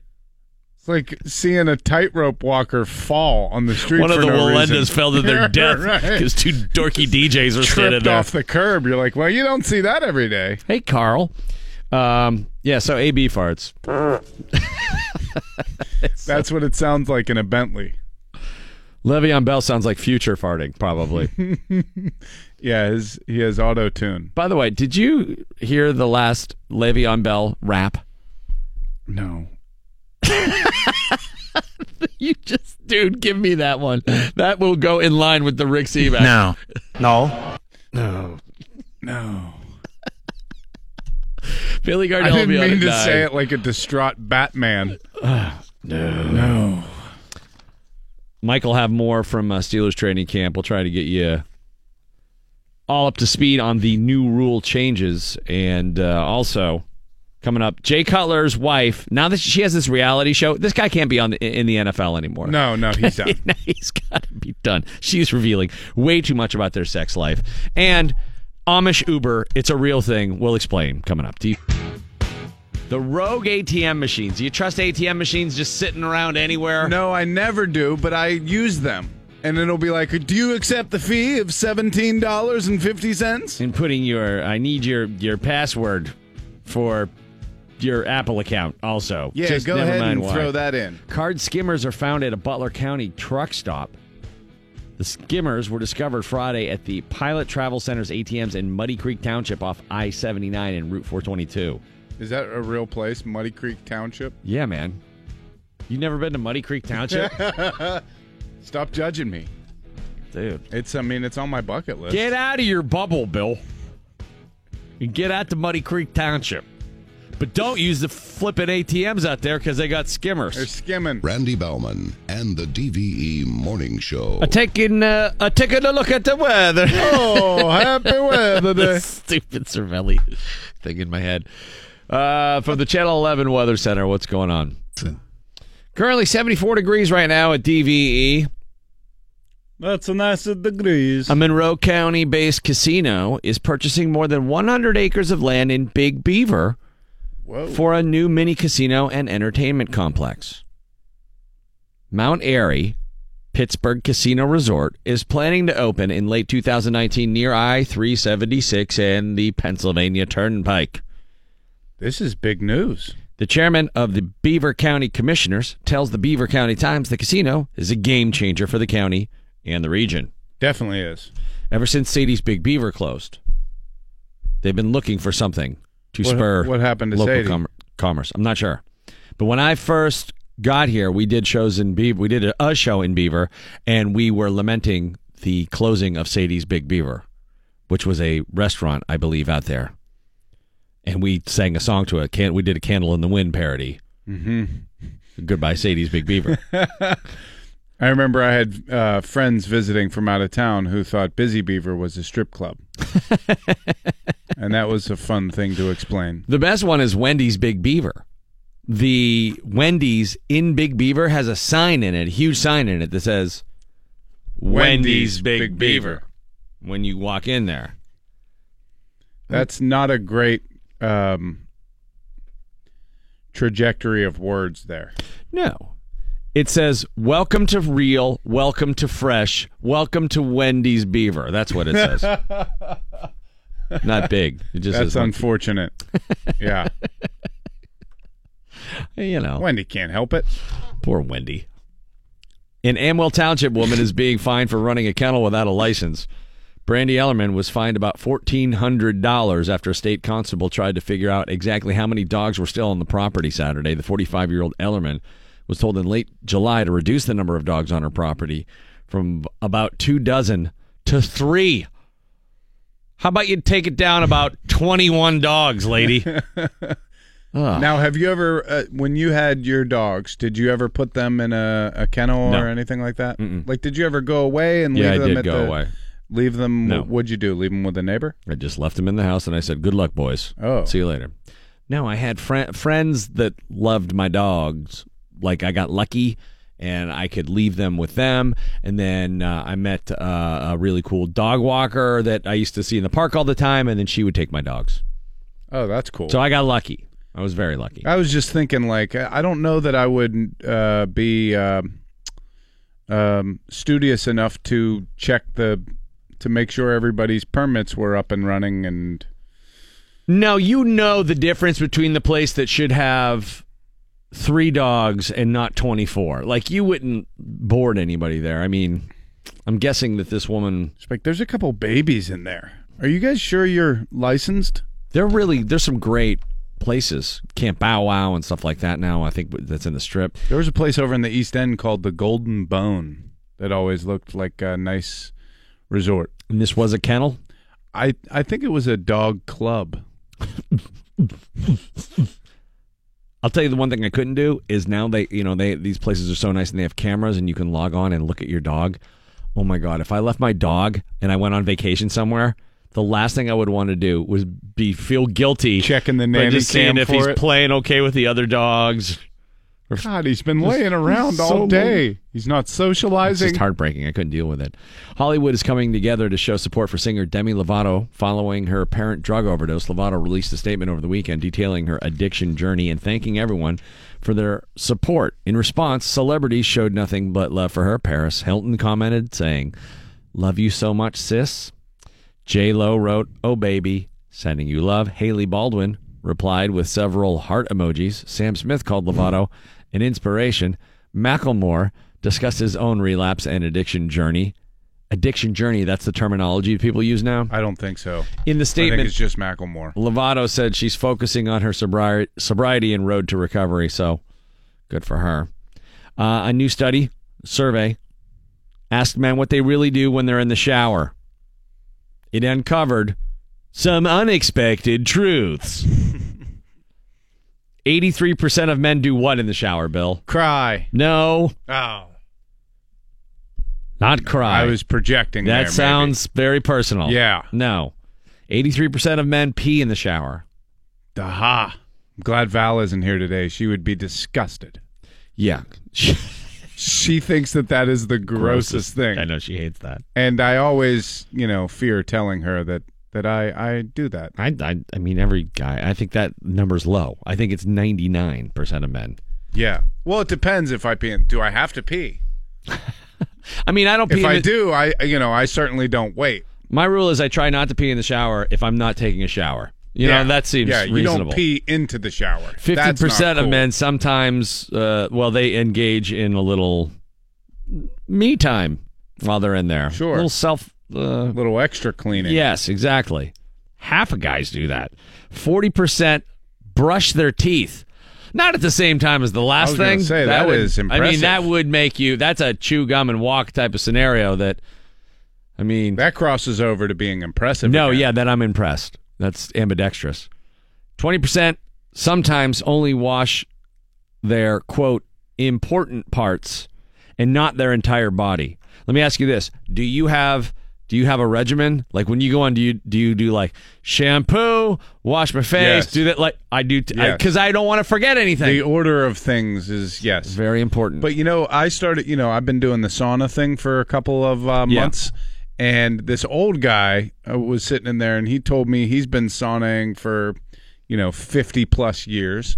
And he said, you've opened up all your pores, you've sweated out all these metals and toxins from your body. Now, when you go to shower, make sure you only put the soap where it absolutely needs to be. You know what I'm saying? Okay. I was like, no, I don't know what you're saying. Yeah. What are you saying? And he was like, just, give the undercarriage a little scrub and don't block all your pores again with the soap that you just opened all your pores. Don't be in a big rush because, the soap, I guess there's chemicals in the soap. Did that guy then pee in the sauna? Yeah. That's weird. And he was brushing his teeth, which I thought was like, dude, why are you doing that in here? Where are you going to spit? Are you allowed in here? Security! I think you have to have the checklist. Yes. Because haven't you ever been in the shower? You're like, did I wash my hair? I don't even remember. Did I wash my hair? Well, I don't have the same. I stopped taking hot showers. Oh, so a while ago. You're hurrying up. I'm not in there like for a half hour like a defeated detective with one hand up on the wall anymore. Crying. I used to wash my hair last, and a friend of mine's like, dude, you can't wash your hair last because there's just gross stuff in you're just washing it back down over your body. And I was like, I never, ever even thought of that. I don't agree with that assessment. Why? How much gross stuff could be in your hair? It depends on what you've been doing. Yeah. I mean, if you're doing headstands in a chimney, I guess maybe don't wait till the last thing. I think it's like the sweat and bacteria and stuff like that. Sure. I don't know. But do you think that stuff really doesn't wash over your body? I didn't until I was in my 20s, and then someone in college is like, you can't do that, man. You're just washing the gross stuff back all over you. And then that's all I could think about. I was like, yeah, there's going to be like some sort of film of sweat all over me. I love that this guy told you that, and then he took one of the books out from the wall, and it just spun him around to some dungeon lair. And then Unchained Melody started playing, and he washed my hair for me. Anyways, never saw I don't know. Guy again. I think it was college. But that's why I do the showering in the order that I do it. I think it's important to do that. people apparently, speaking of urinating, I've not heard of this, but have you heard the phrase peegasm? Yes. So some guys are actually holding on to it so that when they finally go to the bathroom, it feels really, really good. I don't ever do it intentionally. No, but people are doing it intentionally. If you get stuck in traffic That's or something like dumb. that, or Yeah. or you're like, whatever. There's a million reasons why, you'd have to hold till you find a bathroom or whatever. Right. But these people are doing it intentionally because they want to experience what is known as a peegasm. But doctors are like, hey, dum-dums, terrible idea. Don't do that. Because if you do it too much, you could develop a urinary tract infection and maybe permanently damage your bladder. And while we're talking about it, good time to remind you that you shouldn't do the opposite and hit the bathroom all the time for just-in-case pees. That can shrink your bladder. See, that's where I think... Wait a second. Yeah. I don't know this. What is the just-in-case pee? I don't know. I always do the just-in-case pee. Is it normal to feel like at this age, I'm almost 40, I feel like I have to pee the overwhelming majority of the day? That's pretty much the rest of your life. Like, I feel like I could pee right now. Well, all the time. No, the part of that is because you drink a lot of caffeine. Okay. The other part is, you get to the age and you have to pee a little bit more. What's a just-in-case pee? Like we're hitting the road. Like when we were leaving camp last week, I go, I better just pee just because I'm going to get stuck in traffic. Because I thought I'm going to get stuck in tunnel traffic and I don't want to have to pee in a Gatorade bottle. And since I didn't have a Gatorade bottle, that made it extra tricky. Sure. But they're saying don't do that. You're shrinking your bladder by doing that. Just go to the bathroom when you have to go to the bathroom, Bill. It's a good rule of thumb. Remember that. Just wait till you have to shower. And go in there. That's right. Rosie O'Donnell and Roseanne Barr have some similarities. Both comedians, their first names basically the same. And on a quick glance, you might be able to confuse one from the other, but definitely. Rosie is sick of it. People have mistaken me for her. It's been really intense since her tweet. I've had black and brown people come over to me and say, "You're not so funny now. You going to say it in front of me, Roseanne?" I'm like, actually, I'm Rosie O'Donnell. I'm the one who loves Tom Cruise and hates Donald Trump. They think I'm her. The people who have come up to me have been very disturbed and insulted by that one thing. All those black and brown people? I mean, maybe don't phrase it like that. Maybe. Rosie and Roseanne are friends to a degree. Rosie says they talk on the phone, that she did reach out to Roseanne right after she sent out the tweet and encouraged her to delete it. They're definitely on the same palette, right? Like it's her, Roseanne, Rosie O'Donnell, Ricky Lake, I would put on that palette. Oh, my God. Like, I don't know these people. Considerable forklift for that pallet, Bill. It's a heavy pallet. Oh, man. I mean, at Costco. She says they're on opposite ends of the political divide, but it wasn't always that case. She said at one time we were very aligned. I don't know. I think regardless of your political affiliations, they're both annoying as hell. For sure. Yeah. Is Rosie O'Donnell still on The View? I don't think she is. I think like only Whoopi is there from, or maybe it's her and Joy. I don't know. It's like Foreigner. There's only 2 original members still. Something like that. Still doing it. Right. All of those shows I think are just terrible. The Chew. The Talk. The View. Dr. Phil might be the worst one of all of them. Man, my mom logs so many man hours watching Dr. Phil. It's like so bad. I sat with her as she was recovering from her shoulder surgery. We watched 9 episodes of Dr. Phil. And it's a project. Every person is a project. I'll tell you what we've got to do here. And then he takes somebody like an unruly teenager or a mom that's an alcoholic, and he's like, when I jump in it with both feet, and you're going to have to do what I say you're going to have to do, and we got this camp set up for you, and we're going to get you a makeover, and we're going to help you out. And it's Jerry Springer with Dr. Phil as the host. It's the same. Jerry Springer without the fights. Right. Like without like the crazy circus freaks. Oh, God. Because remember, Jerry Springer, for a large period of time, was just like, let's get on Black Panthers and Ku Klux Klan members. And then see if we can talk things out. Right. Oh, they all fought immediately and never listened to a word either one of them said? Who saw that coming? Anyways. That's that. Mike Pursuta has sports coming up for you momentarily. There's a whole new set of rules in the NFL this year, and the Steelers are trying to figure out how they're going to best manipulate them on special teams anyways. The new kickoff rule is a little bit perplexing. There's basically going to be a 40-yard gap in which only 3 people are allowed to stand on the receiving team. That's kind of nuts, right? I got to fix this rule. I'm jumping in with both feet. Billy Gardell joining us at 9 a.m. as well here on the DVE Morning Show. DVE Sports. Mike Pursuta live from Steelers training camp, St. Vincent College in Latrobe. Mike, take it away. What's going on? Sports Hour brought to you by Xfinity from Comcast. Let's continue exploring the rules changes in the NFL that are on tap for this season. There's been a lot of talk about that out here at St. Vincent College, both during a meeting with a contingent of 3 NFL officials who arrived on campus and spent about 4 days here last week, and then a pretty detailed conversation with Steelers special teams coordinator Danny Smith on Sunday. There's a lot of stuff going on. The new catch rule, the helmet-to-helmet stuff has been expanded. Special teams are going to be dramatically different than what you're used to seeing on kickoffs and kickoff returns. And there's also a point of emphasis on pass interference both ways, offensively and defensively. It's going to be intriguing to see how all this stuff plays out. I mentioned the meeting with the officials last week. That was relatively formal.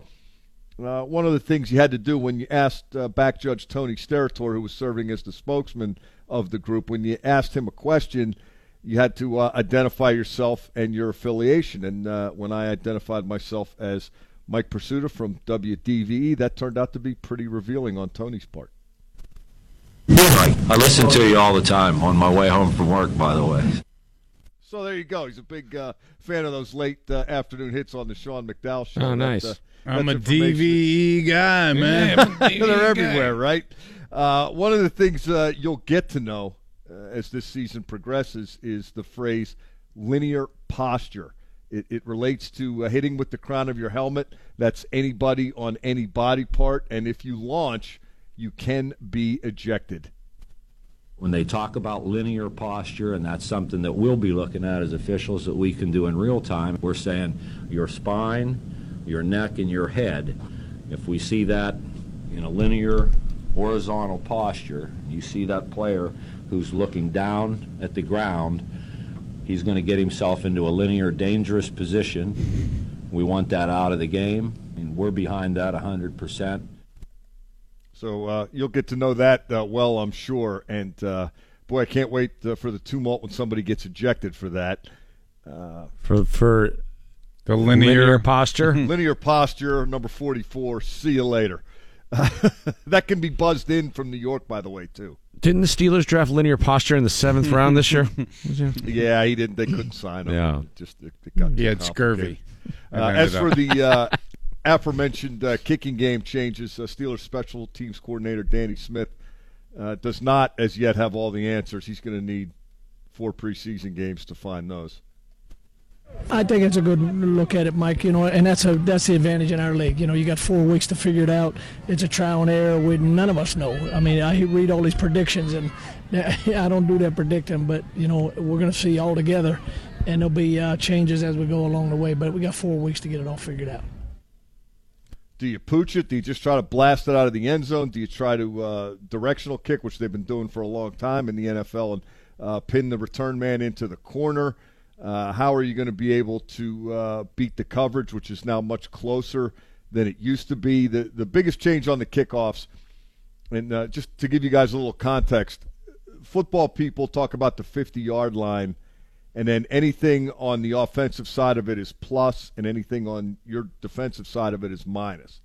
So the kickoff, for example, comes from the plus 35 as you receive it. Now, the players blocking have to be between the plus 45 and the minus 40. In other words, 10 yards away from the kickoff is where you start your protection, and you have to have 8 guys within at least 15 yards of that area. Then there are 40 yards behind that on a normal kickoff where there are just 3 players on the receiving team. How you block this and how you cover this is something that is going to take a lot of figuring out over the next month. Here's Danny Smith again. I've always thought, Mike, that the front line on a kickoff return is the toughest thing in special teams to teach.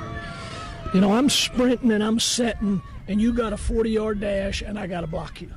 I think it's the hardest technique to teach on special teams. You know, you got to have your hands right, your feet right, all those kind of things. You have to have a good matchup, all those kind of deals. So I think that's very difficult to do. Now, the correlation between that is these guys aren't getting a running start, but we've moved these guys up. You know, more of them. Where you played with a 5-man front or a 6-man front, now everybody's playing with an 8-man front. So these guys are tighter. These guys don't have the running start. We're going to see. But once these speed guys get beyond them, they got a lot of space. So now it becomes a little bit like defensive football. Just to put it in easy terms, defending a screen. You got a linebacker coming out. You got a corner coming up. Hey, I'm outside. You're inside. What are your fits? You know what I mean? You get two guys outside of Tyreek Hill, where the heck you think he's going? You get two guys inside Tyreek Hill, where you think he's going?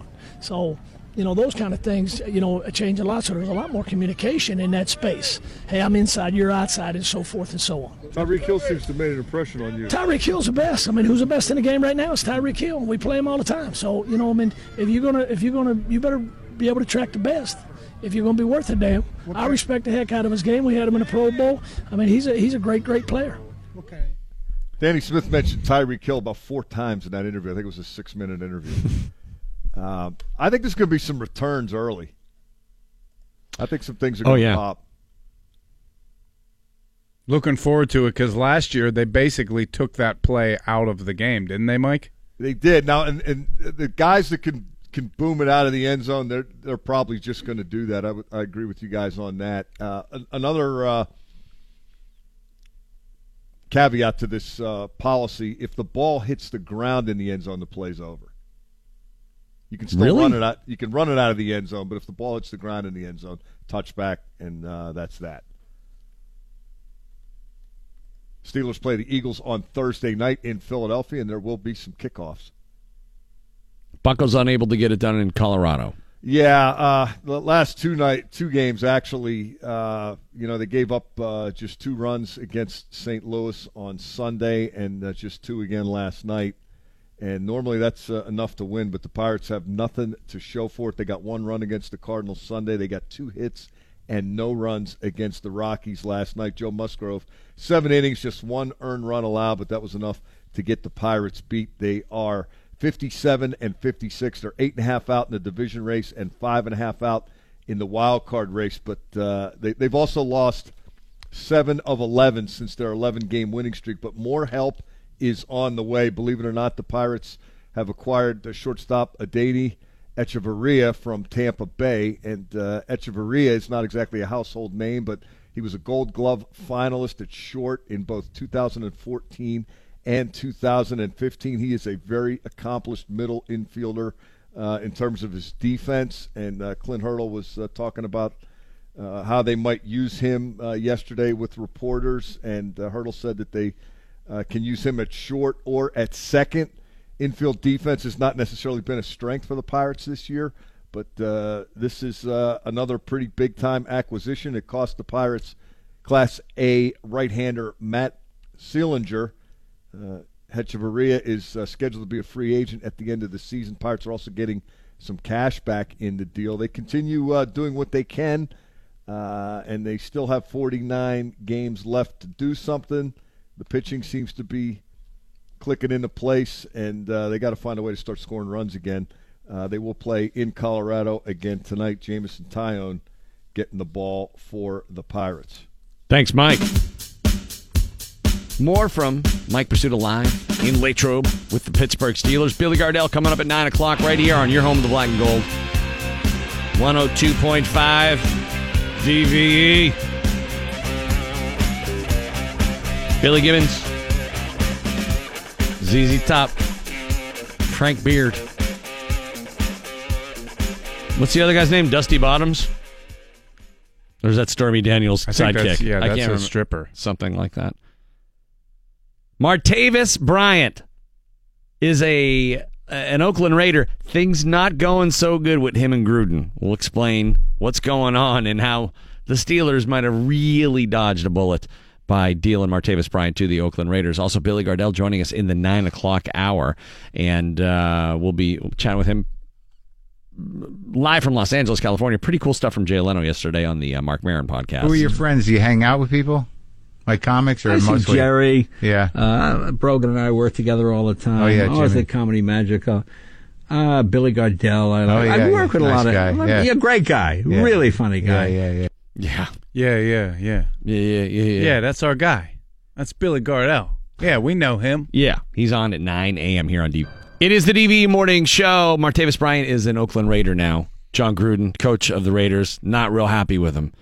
Not impressed. No, but it's one thing that they're expecting him to possibly be suspended again for violation of the substance abuse rules, which doesn't necessarily mean he took drugs again. It just could mean he missed a test or something like that. Because once you end up in the system, they are incredibly tough on you from that point forward. Do you remember how many people were like, Martavis, he stretches the field, the Steelers can't lose him?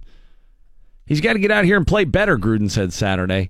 He's in a competitive situation. Right now, a lot of the other receivers have had a nice camp. He's just got to learn the offense. He's got to stay out here. He's had some illnesses. He's got to get on the field. He's got to master the offense and become more versatile, and that's the key to making this team better.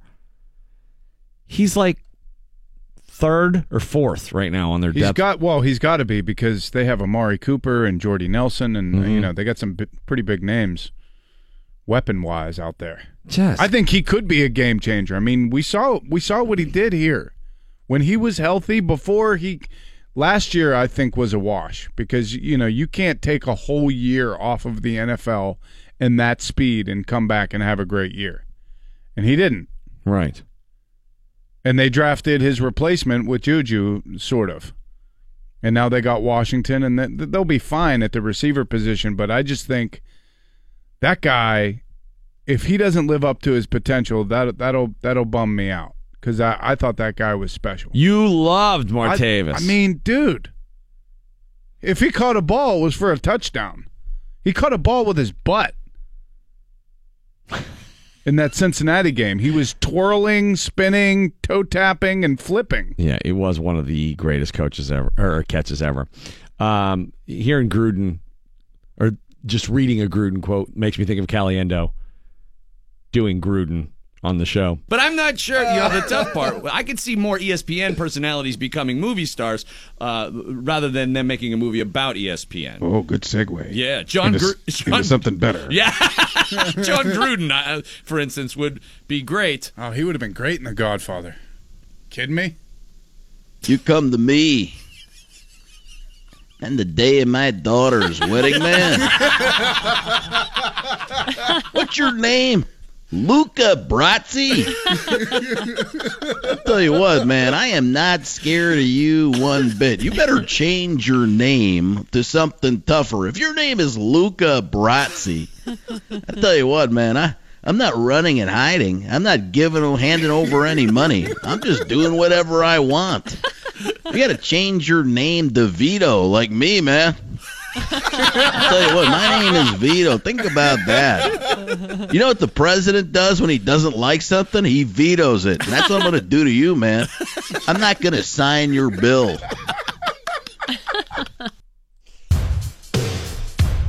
Billy Gardell's coming up 9 a.m. here on the DVE Morning Show.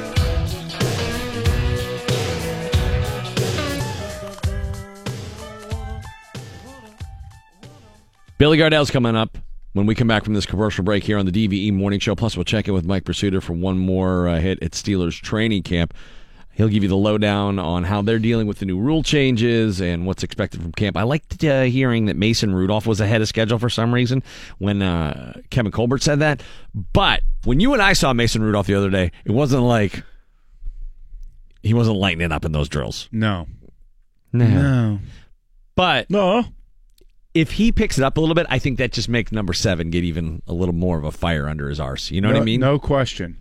But I actually feel bad for Dobbs because there's no spot for him on the roster. It doesn't look like.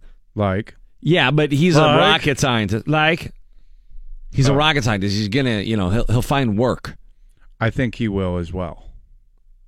Although, what if there's a Big Ben at the rocket science place that he gets hired at, and then he's low down on the depth chart, and then some Mason Rudolph guy they bring in.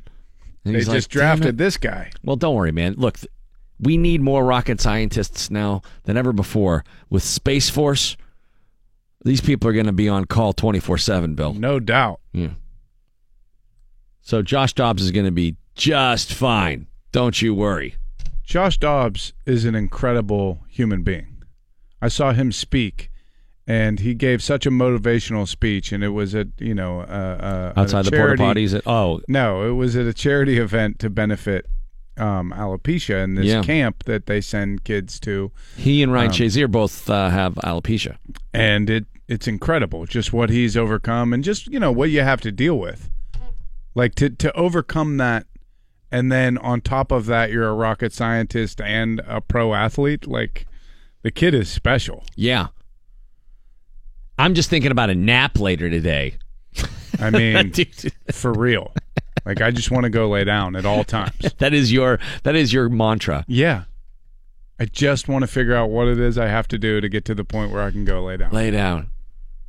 I made a noise when I sat down the other day, and it made like 3 people laugh. I was like, oh. I'm making a lot of noises now. A lot. Do you sigh halfway through the day? Like, all I do is when sigh you breathe now. in, you go,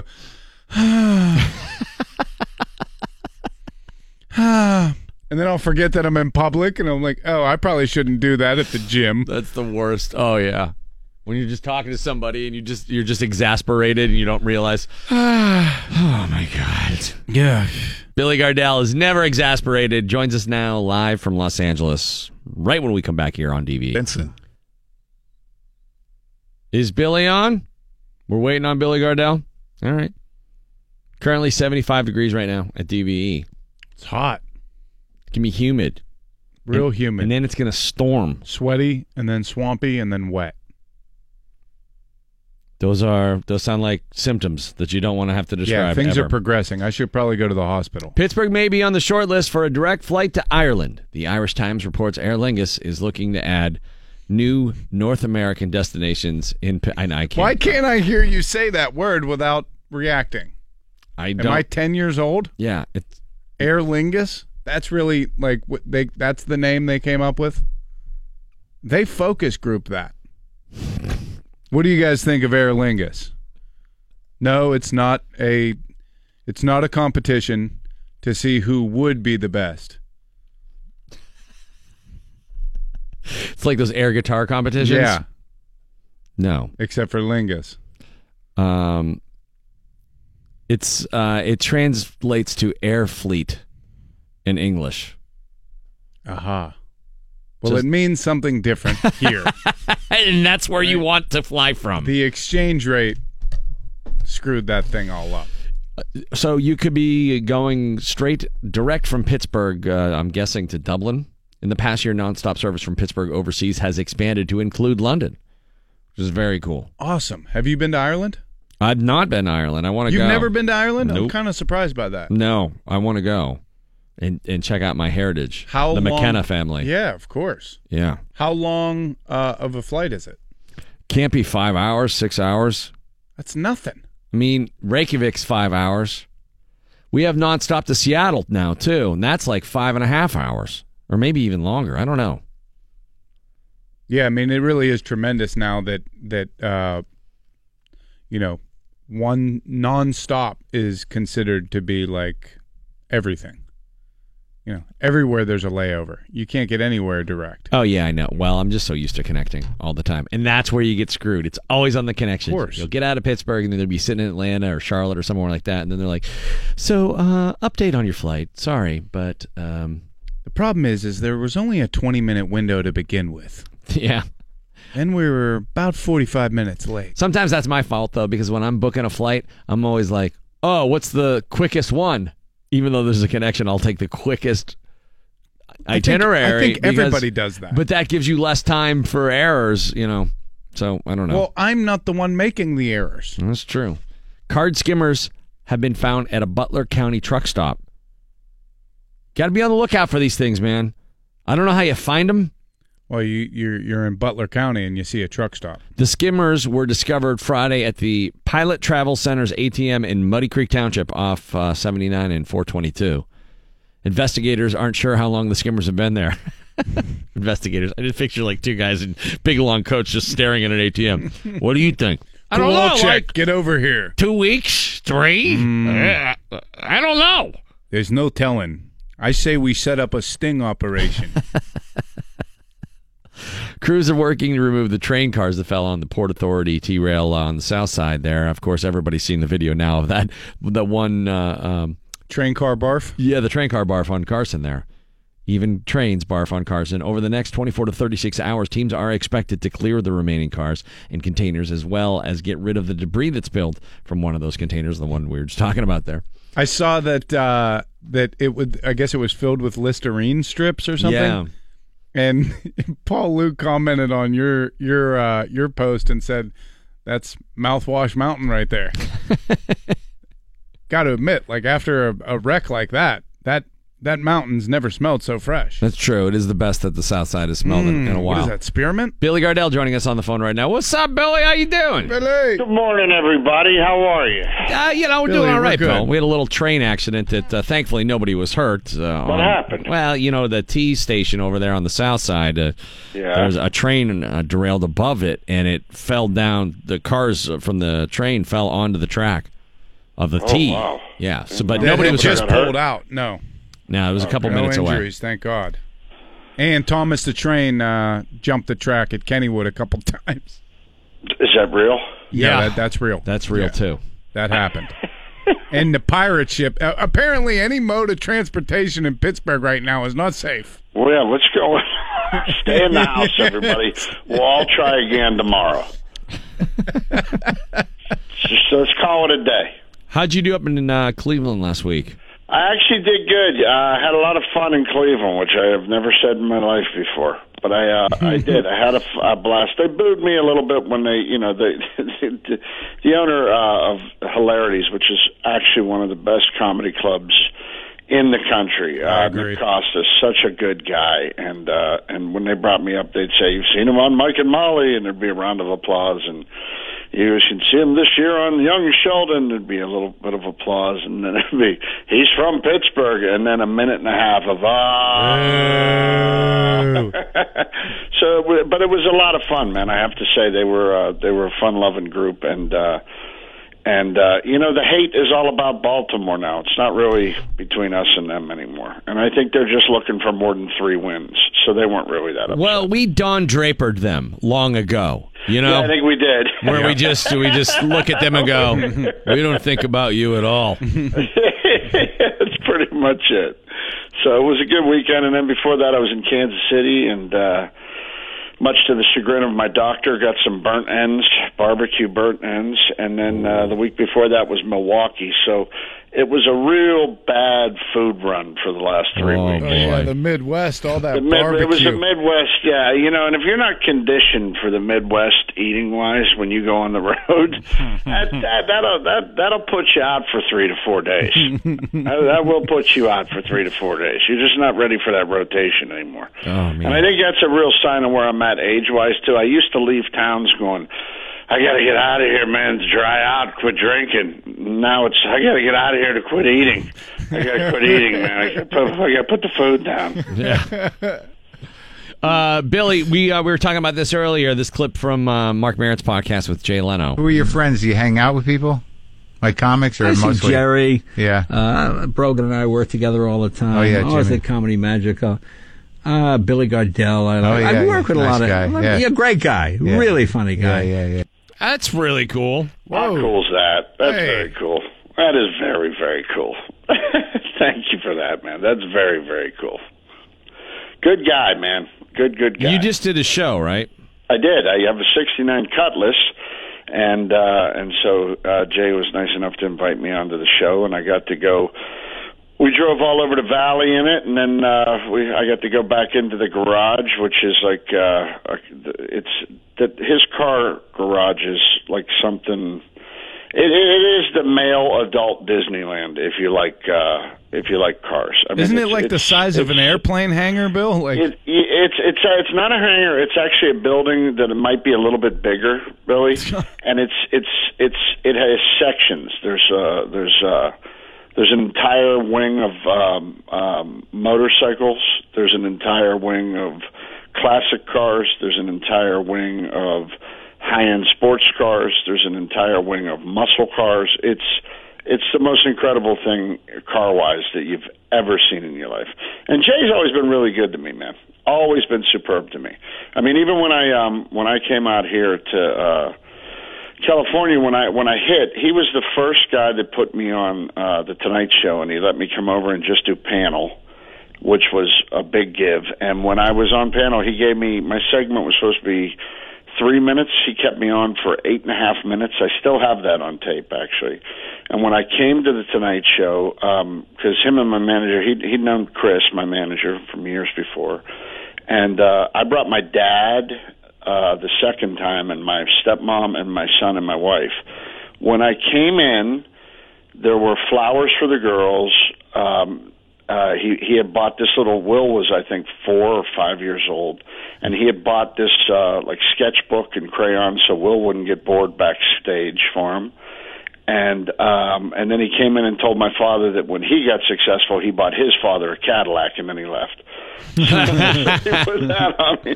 He goes, I don't know what your son's doing, but I bought my pop a Cadillac. All right, I'll see you for the show.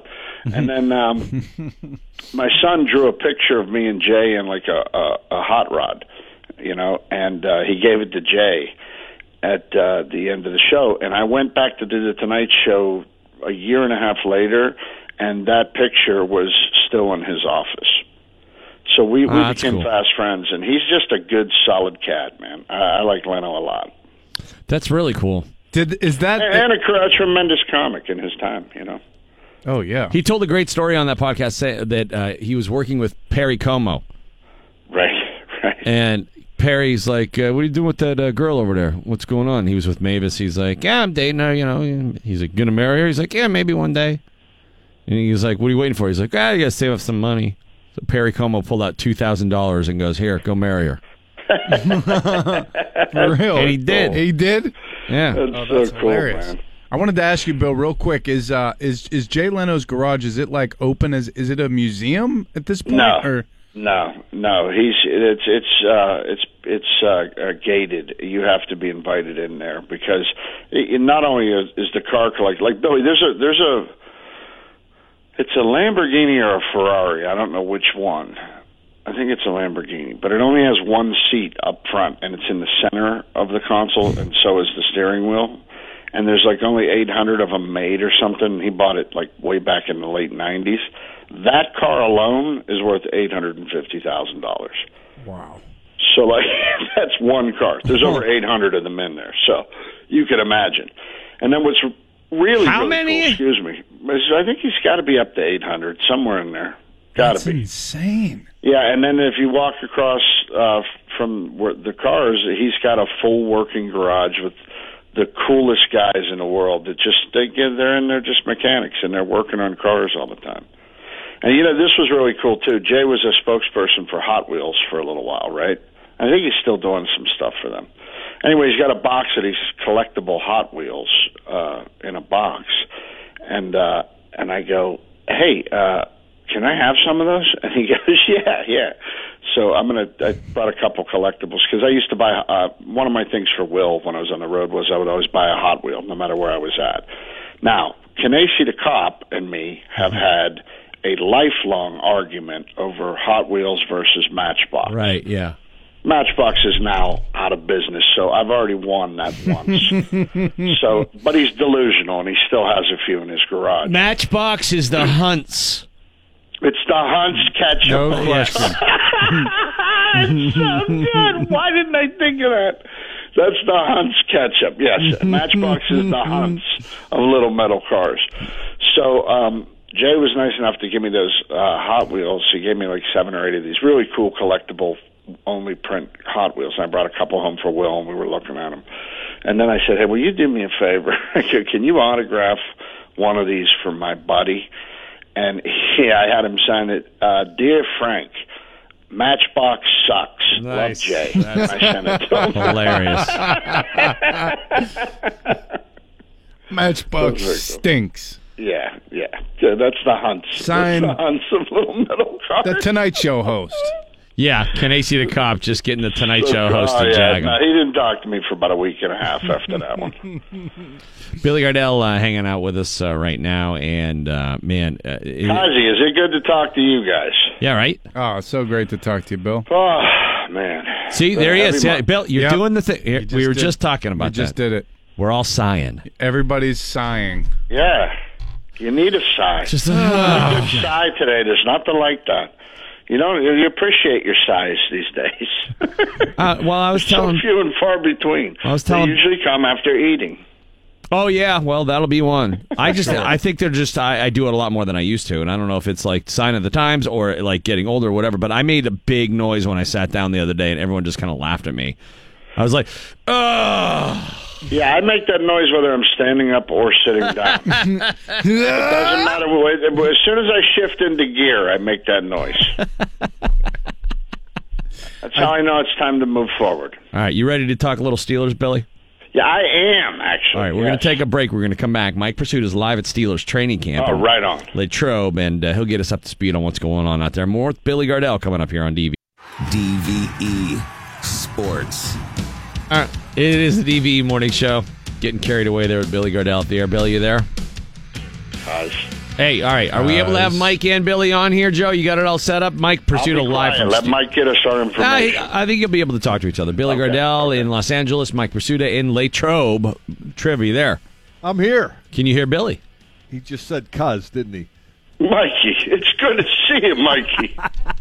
Of course, even if I couldn't hear him, that would be a good guess. That would be a good guess, yes. Exactly. Take it away, Mike. Give us the goods. Steelers getting ready for the preseason opener Thursday night in Philadelphia. Can you believe the exhibition season is upon us? And so good. We will continue talking about all the changes in the NFL's operation this year. We've hit particularly hard today. The special teams changes, kickoffs are going to be different than they've ever been. Everybody has to be aligned a certain way, both on the kicking and receiving teams. For the receiving teams, that includes 8 guys at least 10 yards, but no further than 25 yards away from the restraining line on the kickoff. That is a change. And then some. Is this going to lead to more returns? Is this going to lead to more pooch kicks? Well, it might, but Steelers special teams coordinator Danny Smith knows that sometimes those pooch kicks come with a price to pay.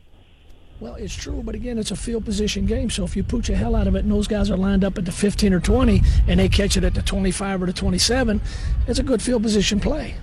So it all depends where you put it. Yeah, it got to the point. It's something they're going to have to work out, whether or not they think they can kick it deep and prevent a huge return because of all the space you're going to be kicking into, or if you just kind of concede an extra 10 or 15 yards on the field position aspect of it. One thing you're probably not going to see a lot of anymore is the returner getting tackled inside the 20-yard line. That's usually a real good play on defensive special teams, but that stuff may have been legislated out. Danny Smith thinks that he's going to need the entirety of the preseason to figure everything out and determine the Steelers' course of action in the kicking game this year, but he thinks they're going to be pretty good on special teams one way or another. That'll help. It's always, here a return issue. We lost our personal protector, so we got to make a personal protector, and we got to find returners. We're pretty good everywhere. We got enough gunners. We do. We got enough jammers. We'll be pretty good. We really will. Our specialists are good. We just, we're going to have a new PP, and that was just because we lost Robert Golden, and that's part of the game. And in this free agency age, so we're going to have a new PP, and we're always looking for returners. That's got to be a filling out process, right? With the new PP? Well, I just sound like behind him when he was being interviewed, people were in line on the Jackrabbit. Because that's training camp now, Bill. It's Kennywood out there. Dude, it's straight Kennywood. Yeah, he was down on the field after practice, and there are people lined up along the fences screaming at the players to come sign something or take a picture. That's one of the constant sounds up here. The other is if you have a mid-afternoon interview around lunchtime, you hear the golf carts shuttling the guys back and forth to the cafeteria. I love both of those sounds, by the way. How's your dorm, Mikey? It is the same as it's been, Bill. Yeah? Just hot and smells like dip, right? No, they're air-conditioned. Okay. Do you have your own TV brought in like the players do, Mike, or do you just go with what they got? No, I rent a bed, a TV, and a dorm fridge. It's amazing how happy and simple life can be, isn't it, Mike? Oh, my God, Bill, this is this is my 32nd camp. 17th covering it for the morning show, and so great. I absolutely love it.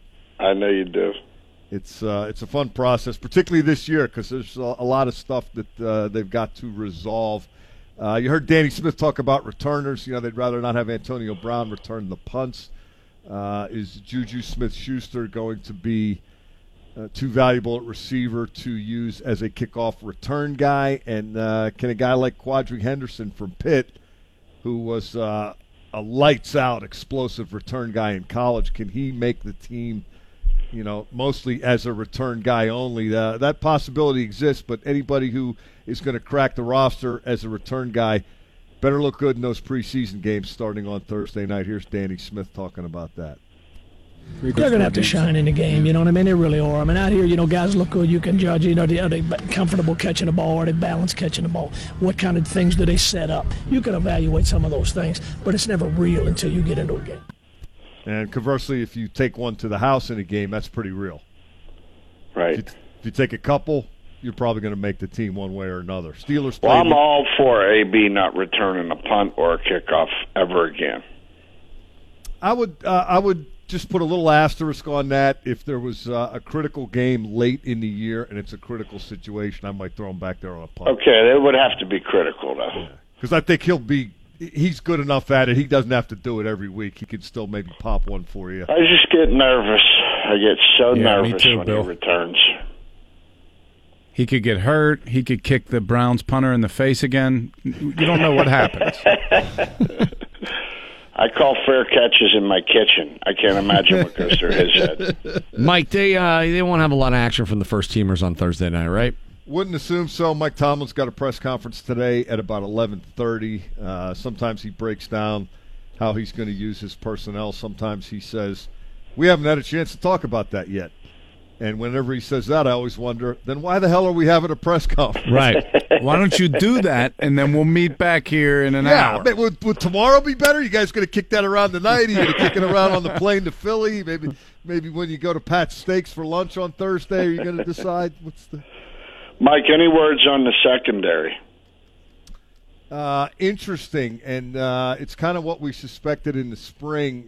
They've got the number one pick, Terrell Edmonds, for example. He's probably not going to start at safety. That's going to be Sean Burnett and Morgan Burnett and Sean Davis. But how many times are they going to go with 5, 6, and even 7 DBs at the expense of 1 or 2 inside linebackers? You know, it's all about the hybrid safety that can do linebacker things, guys that can run and cover and still stop the run if the other team tries to throw you that curveball. Better be able to tackle. Terrell Edmonds, I think, looks really good at whatever they ask him to do. He's not perfect by any stretch, but he's doing everything fast, and he's got a physical skill set that is just obvious when you get a chance to see him. And a common refrain up there, Mike, with everyone we talked to was he never makes the same mistake twice. Right. And That's very good. And if he did, it would be Jazz. Very coachable. A lot of yes sir, no sir. They have a lingering question to resolve at backup tackle, and the number 2 pick, wide receiver James Washington from Oklahoma State, looks good against the backups, playing with the backups. Battle catch. He needs to take some steps to get up and play more frequently with the big boys and earn their confidence. But it's early in the process, Bill. Right now, everybody's undefeated, and no reason not to be optimistic at this juncture. Mike Pursuta live from Steelers training camp. We're going to take a quick break, come back, talk more with Billy Gardell. Buccos dropped one in Colorado last night, but Mike, they made what looks to be a pretty nice trade, if not a one that made as big of a splash as the Archer trade. Buccos might have found themselves a shortstop for a while to come here. At least for the rest of this year, they got themselves a very good shortstop at the cost of a Class A minor league pitcher. Adeiny Echeverria, formerly of Tampa, is coming to the Pirates. He's supposed to be in Colorado to join the team today. The Pirates are also getting some cash considerations for a guy who was a Gold Glove finalist at short in 2014 and 2015. The infield defense and infield depth just got a whole lot better at no cost off the current roster.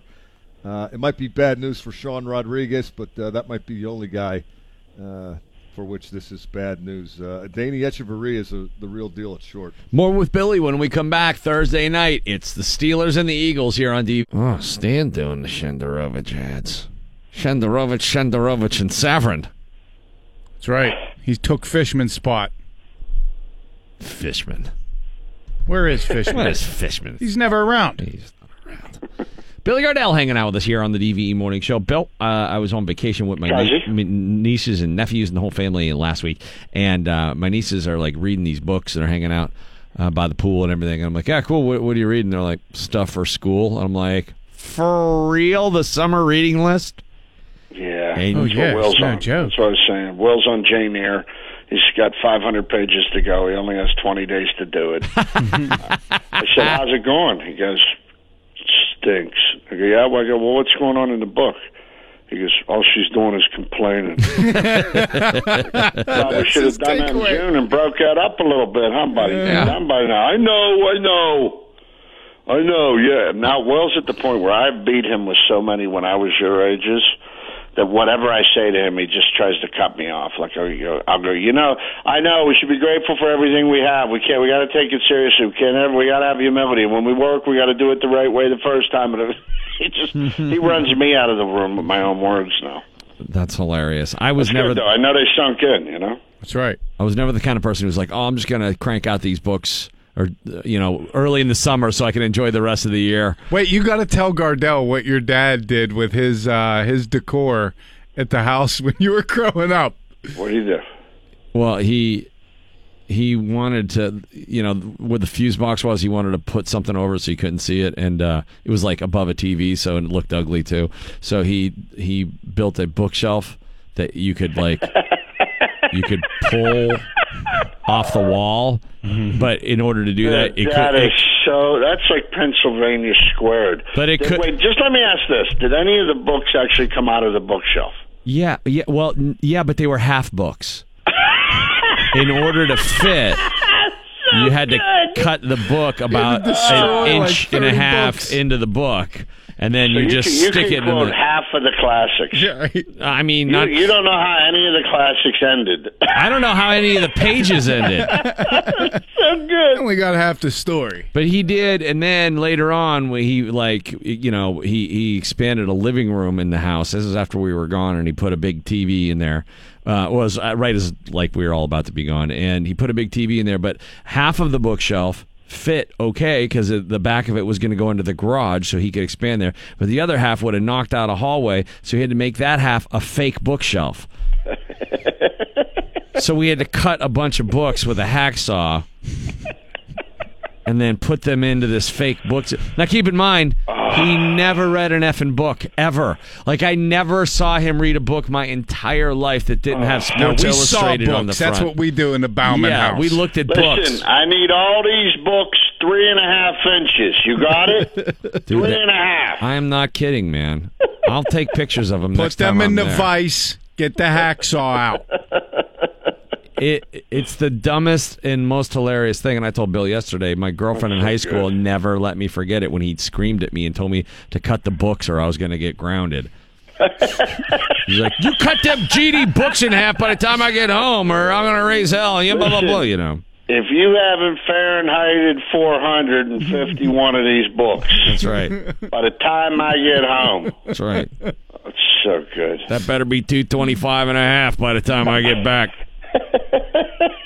Yeah, my daughter reads a ton, and I think that these schools now, like a good school, gives your kid an insane amount of homework on purpose so that you have to help them, so that they know that the parents are engaged. Yeah, because well, Patty has to help because I'm done. I tapped out on math at 8th grade. I'm not even kidding. I don't even know. He was at Algebra 1, and now he's geometry. I can't believe you made it to 8th grade, Bill. I'm tapped out in 4th grade. Yeah, I was done with math at 8th. That's it. I literally cannot comprehend what they're doing. I'm okay with English, except sometimes my Pittsburgh will catch me with a than instead of a then. I mess that up once in a while. But I'm pretty good with I'm good at when it comes down to studying for tests. Because of the way I memorize lines, I can help them there. We're good at the repetition until we get the answer that's just rolling. I'm good at the study part. I'm not reviewing for the test. I'm no good at the actual process of learning. I mean, yeah, I can cram with the best of them. Yeah, that didn't come out the way I wanted it to. Actually, that's all right. That sounds maybe not great. I could solve a math problem, but it would be incorrect. By the way, I don't know how they do. Now, you seem to me like a guy that would have excelled at math. I don't know why. No, he's terrific at math. He's probably lying right now. No, I'm saying I don't know the new math. Weirdly, musicians have a math brain. I don't know what that is. Because music is math. I guess. Well, there you have it. I don't know why math is music. I look at a sheet music and I see notes because I used to play the saxophone, but I don't connect the math to it. I don't get. Is it just Billy's a Steely Dan lyric? I used to work the saxophone. Can they see the cop play the blues? I don't know. Music doesn't give me a headache the way math does. I don't know, man, but I know I did good on math on the SAT, and I did terrible on verbal. Now, see, I wouldn't see that for you either. Yeah, I was all hungover. I probably, I think that's probably more the truth. Well, you only had half a book to work with. I'm not used to seeing it all together here. Can I cut this page half up? I was just thinking about the cake party. Books? You mean two piles? No, I mean, can I separate my books? Yeah, but my high school was really, I had a great high school, so I had a ton of studying to do, and I learned how to study, so when I went to college, I thought college was totally easy. Yeah, that's something nobody ever told me in my life. I never heard that until Patty said that to Will. You have to learn how to study. Mm-hmm. There's actually a technique to that. I had no idea. No, because we went to public school, Bill. I mean, I went to Alderdice. I think I got a one-sheeter every other week. Sniff that, right? Coming off that crank thing. They were like, we're gonna do show and tell tomorrow. I'm like, I'm a junior in high school. Why are we still doing show and tell? Not exactly a top-notch education happening there. Not at all. So nowadays it doesn't matter. You can, if you need to get out and about, you can just talk into your phone and anything you want will appear. Now with Amazon availing the Alexa to everyone, I mean, hey, free speaker, cool. And meanwhile it's like, yeah, it's free. Spying on you. Right. Do you know that the average amount people spend on Amazon when they're drunk, if they're drunk shopping, is $40? Wow. But I don't think I've ever done this. I know a lot of people who go on eBay drunk. A lot of drunk eBaying. I did it one time, and I bought these stupid bar stools, and I'll never do it again. You bought bar stools drunk? Yeah.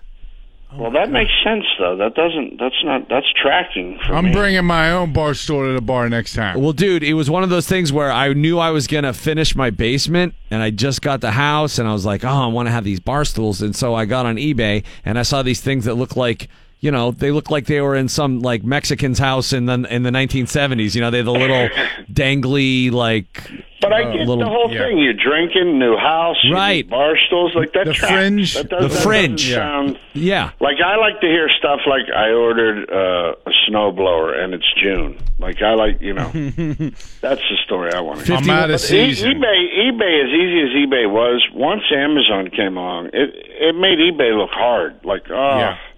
I got to go to a category. I can't. Yeah.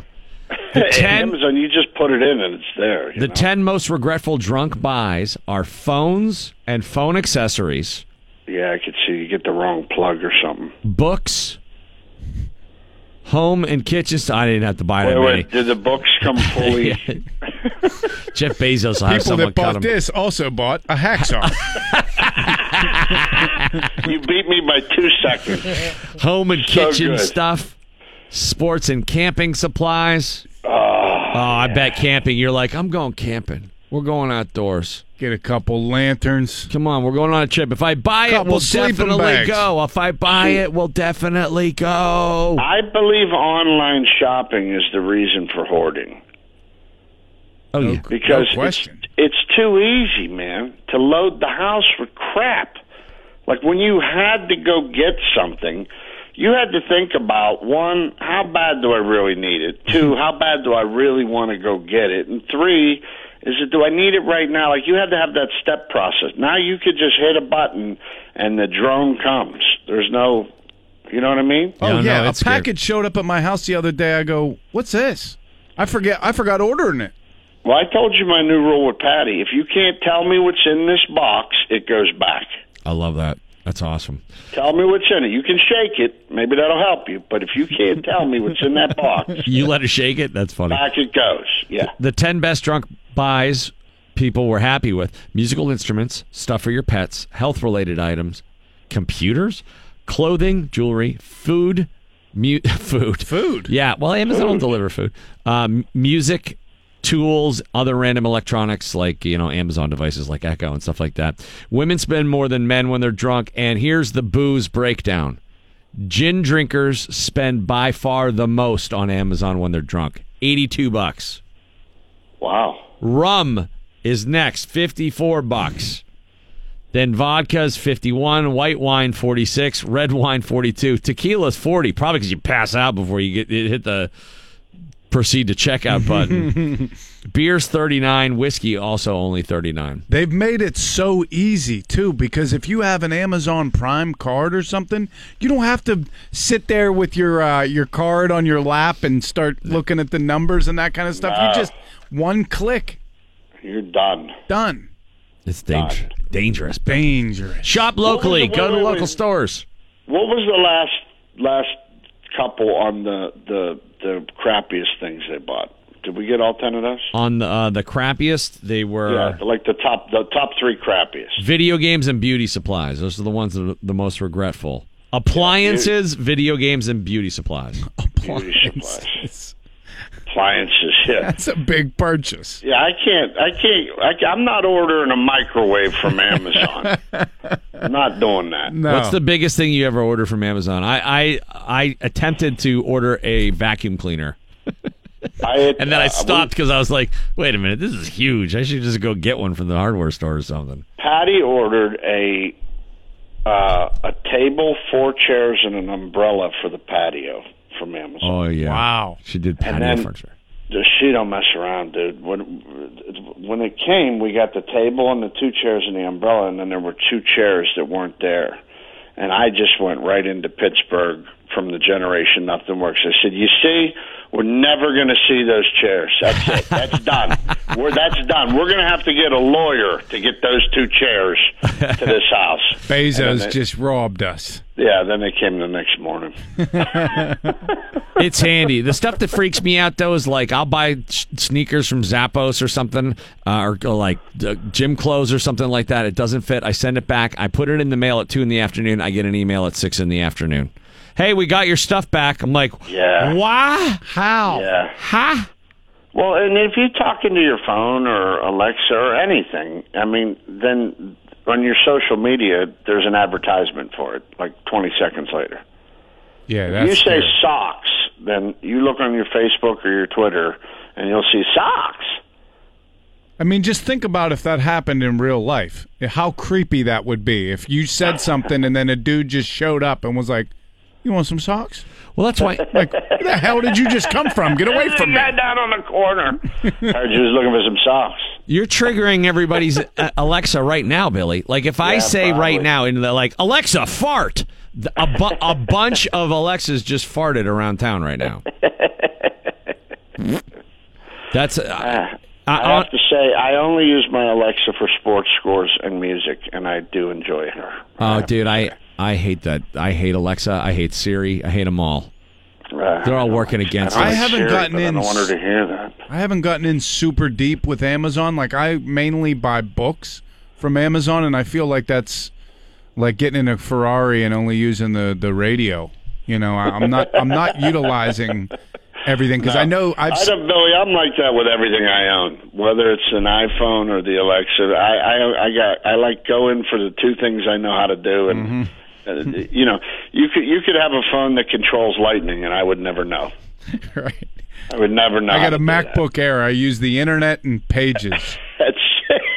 That's it. Dude, my Forerunner the other day, I hit the talk buttons to activate my phone, and I'm like, you know, call my mom.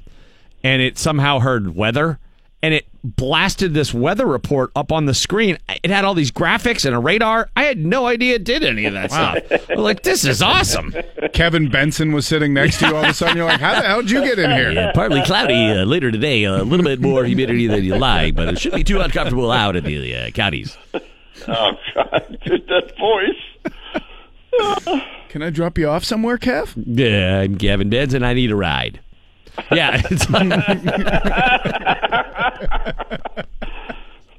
Billy Gardell live from Los Angeles. Thanks so much, brother. I love you guys. Yeah, and, where's Val? Is Val on vacation? Yeah. She okay? Yeah, she's resting. on vacation. All right, send my love to her. And I love you guys, and I'll talk to you next week. All right, man. Back at you.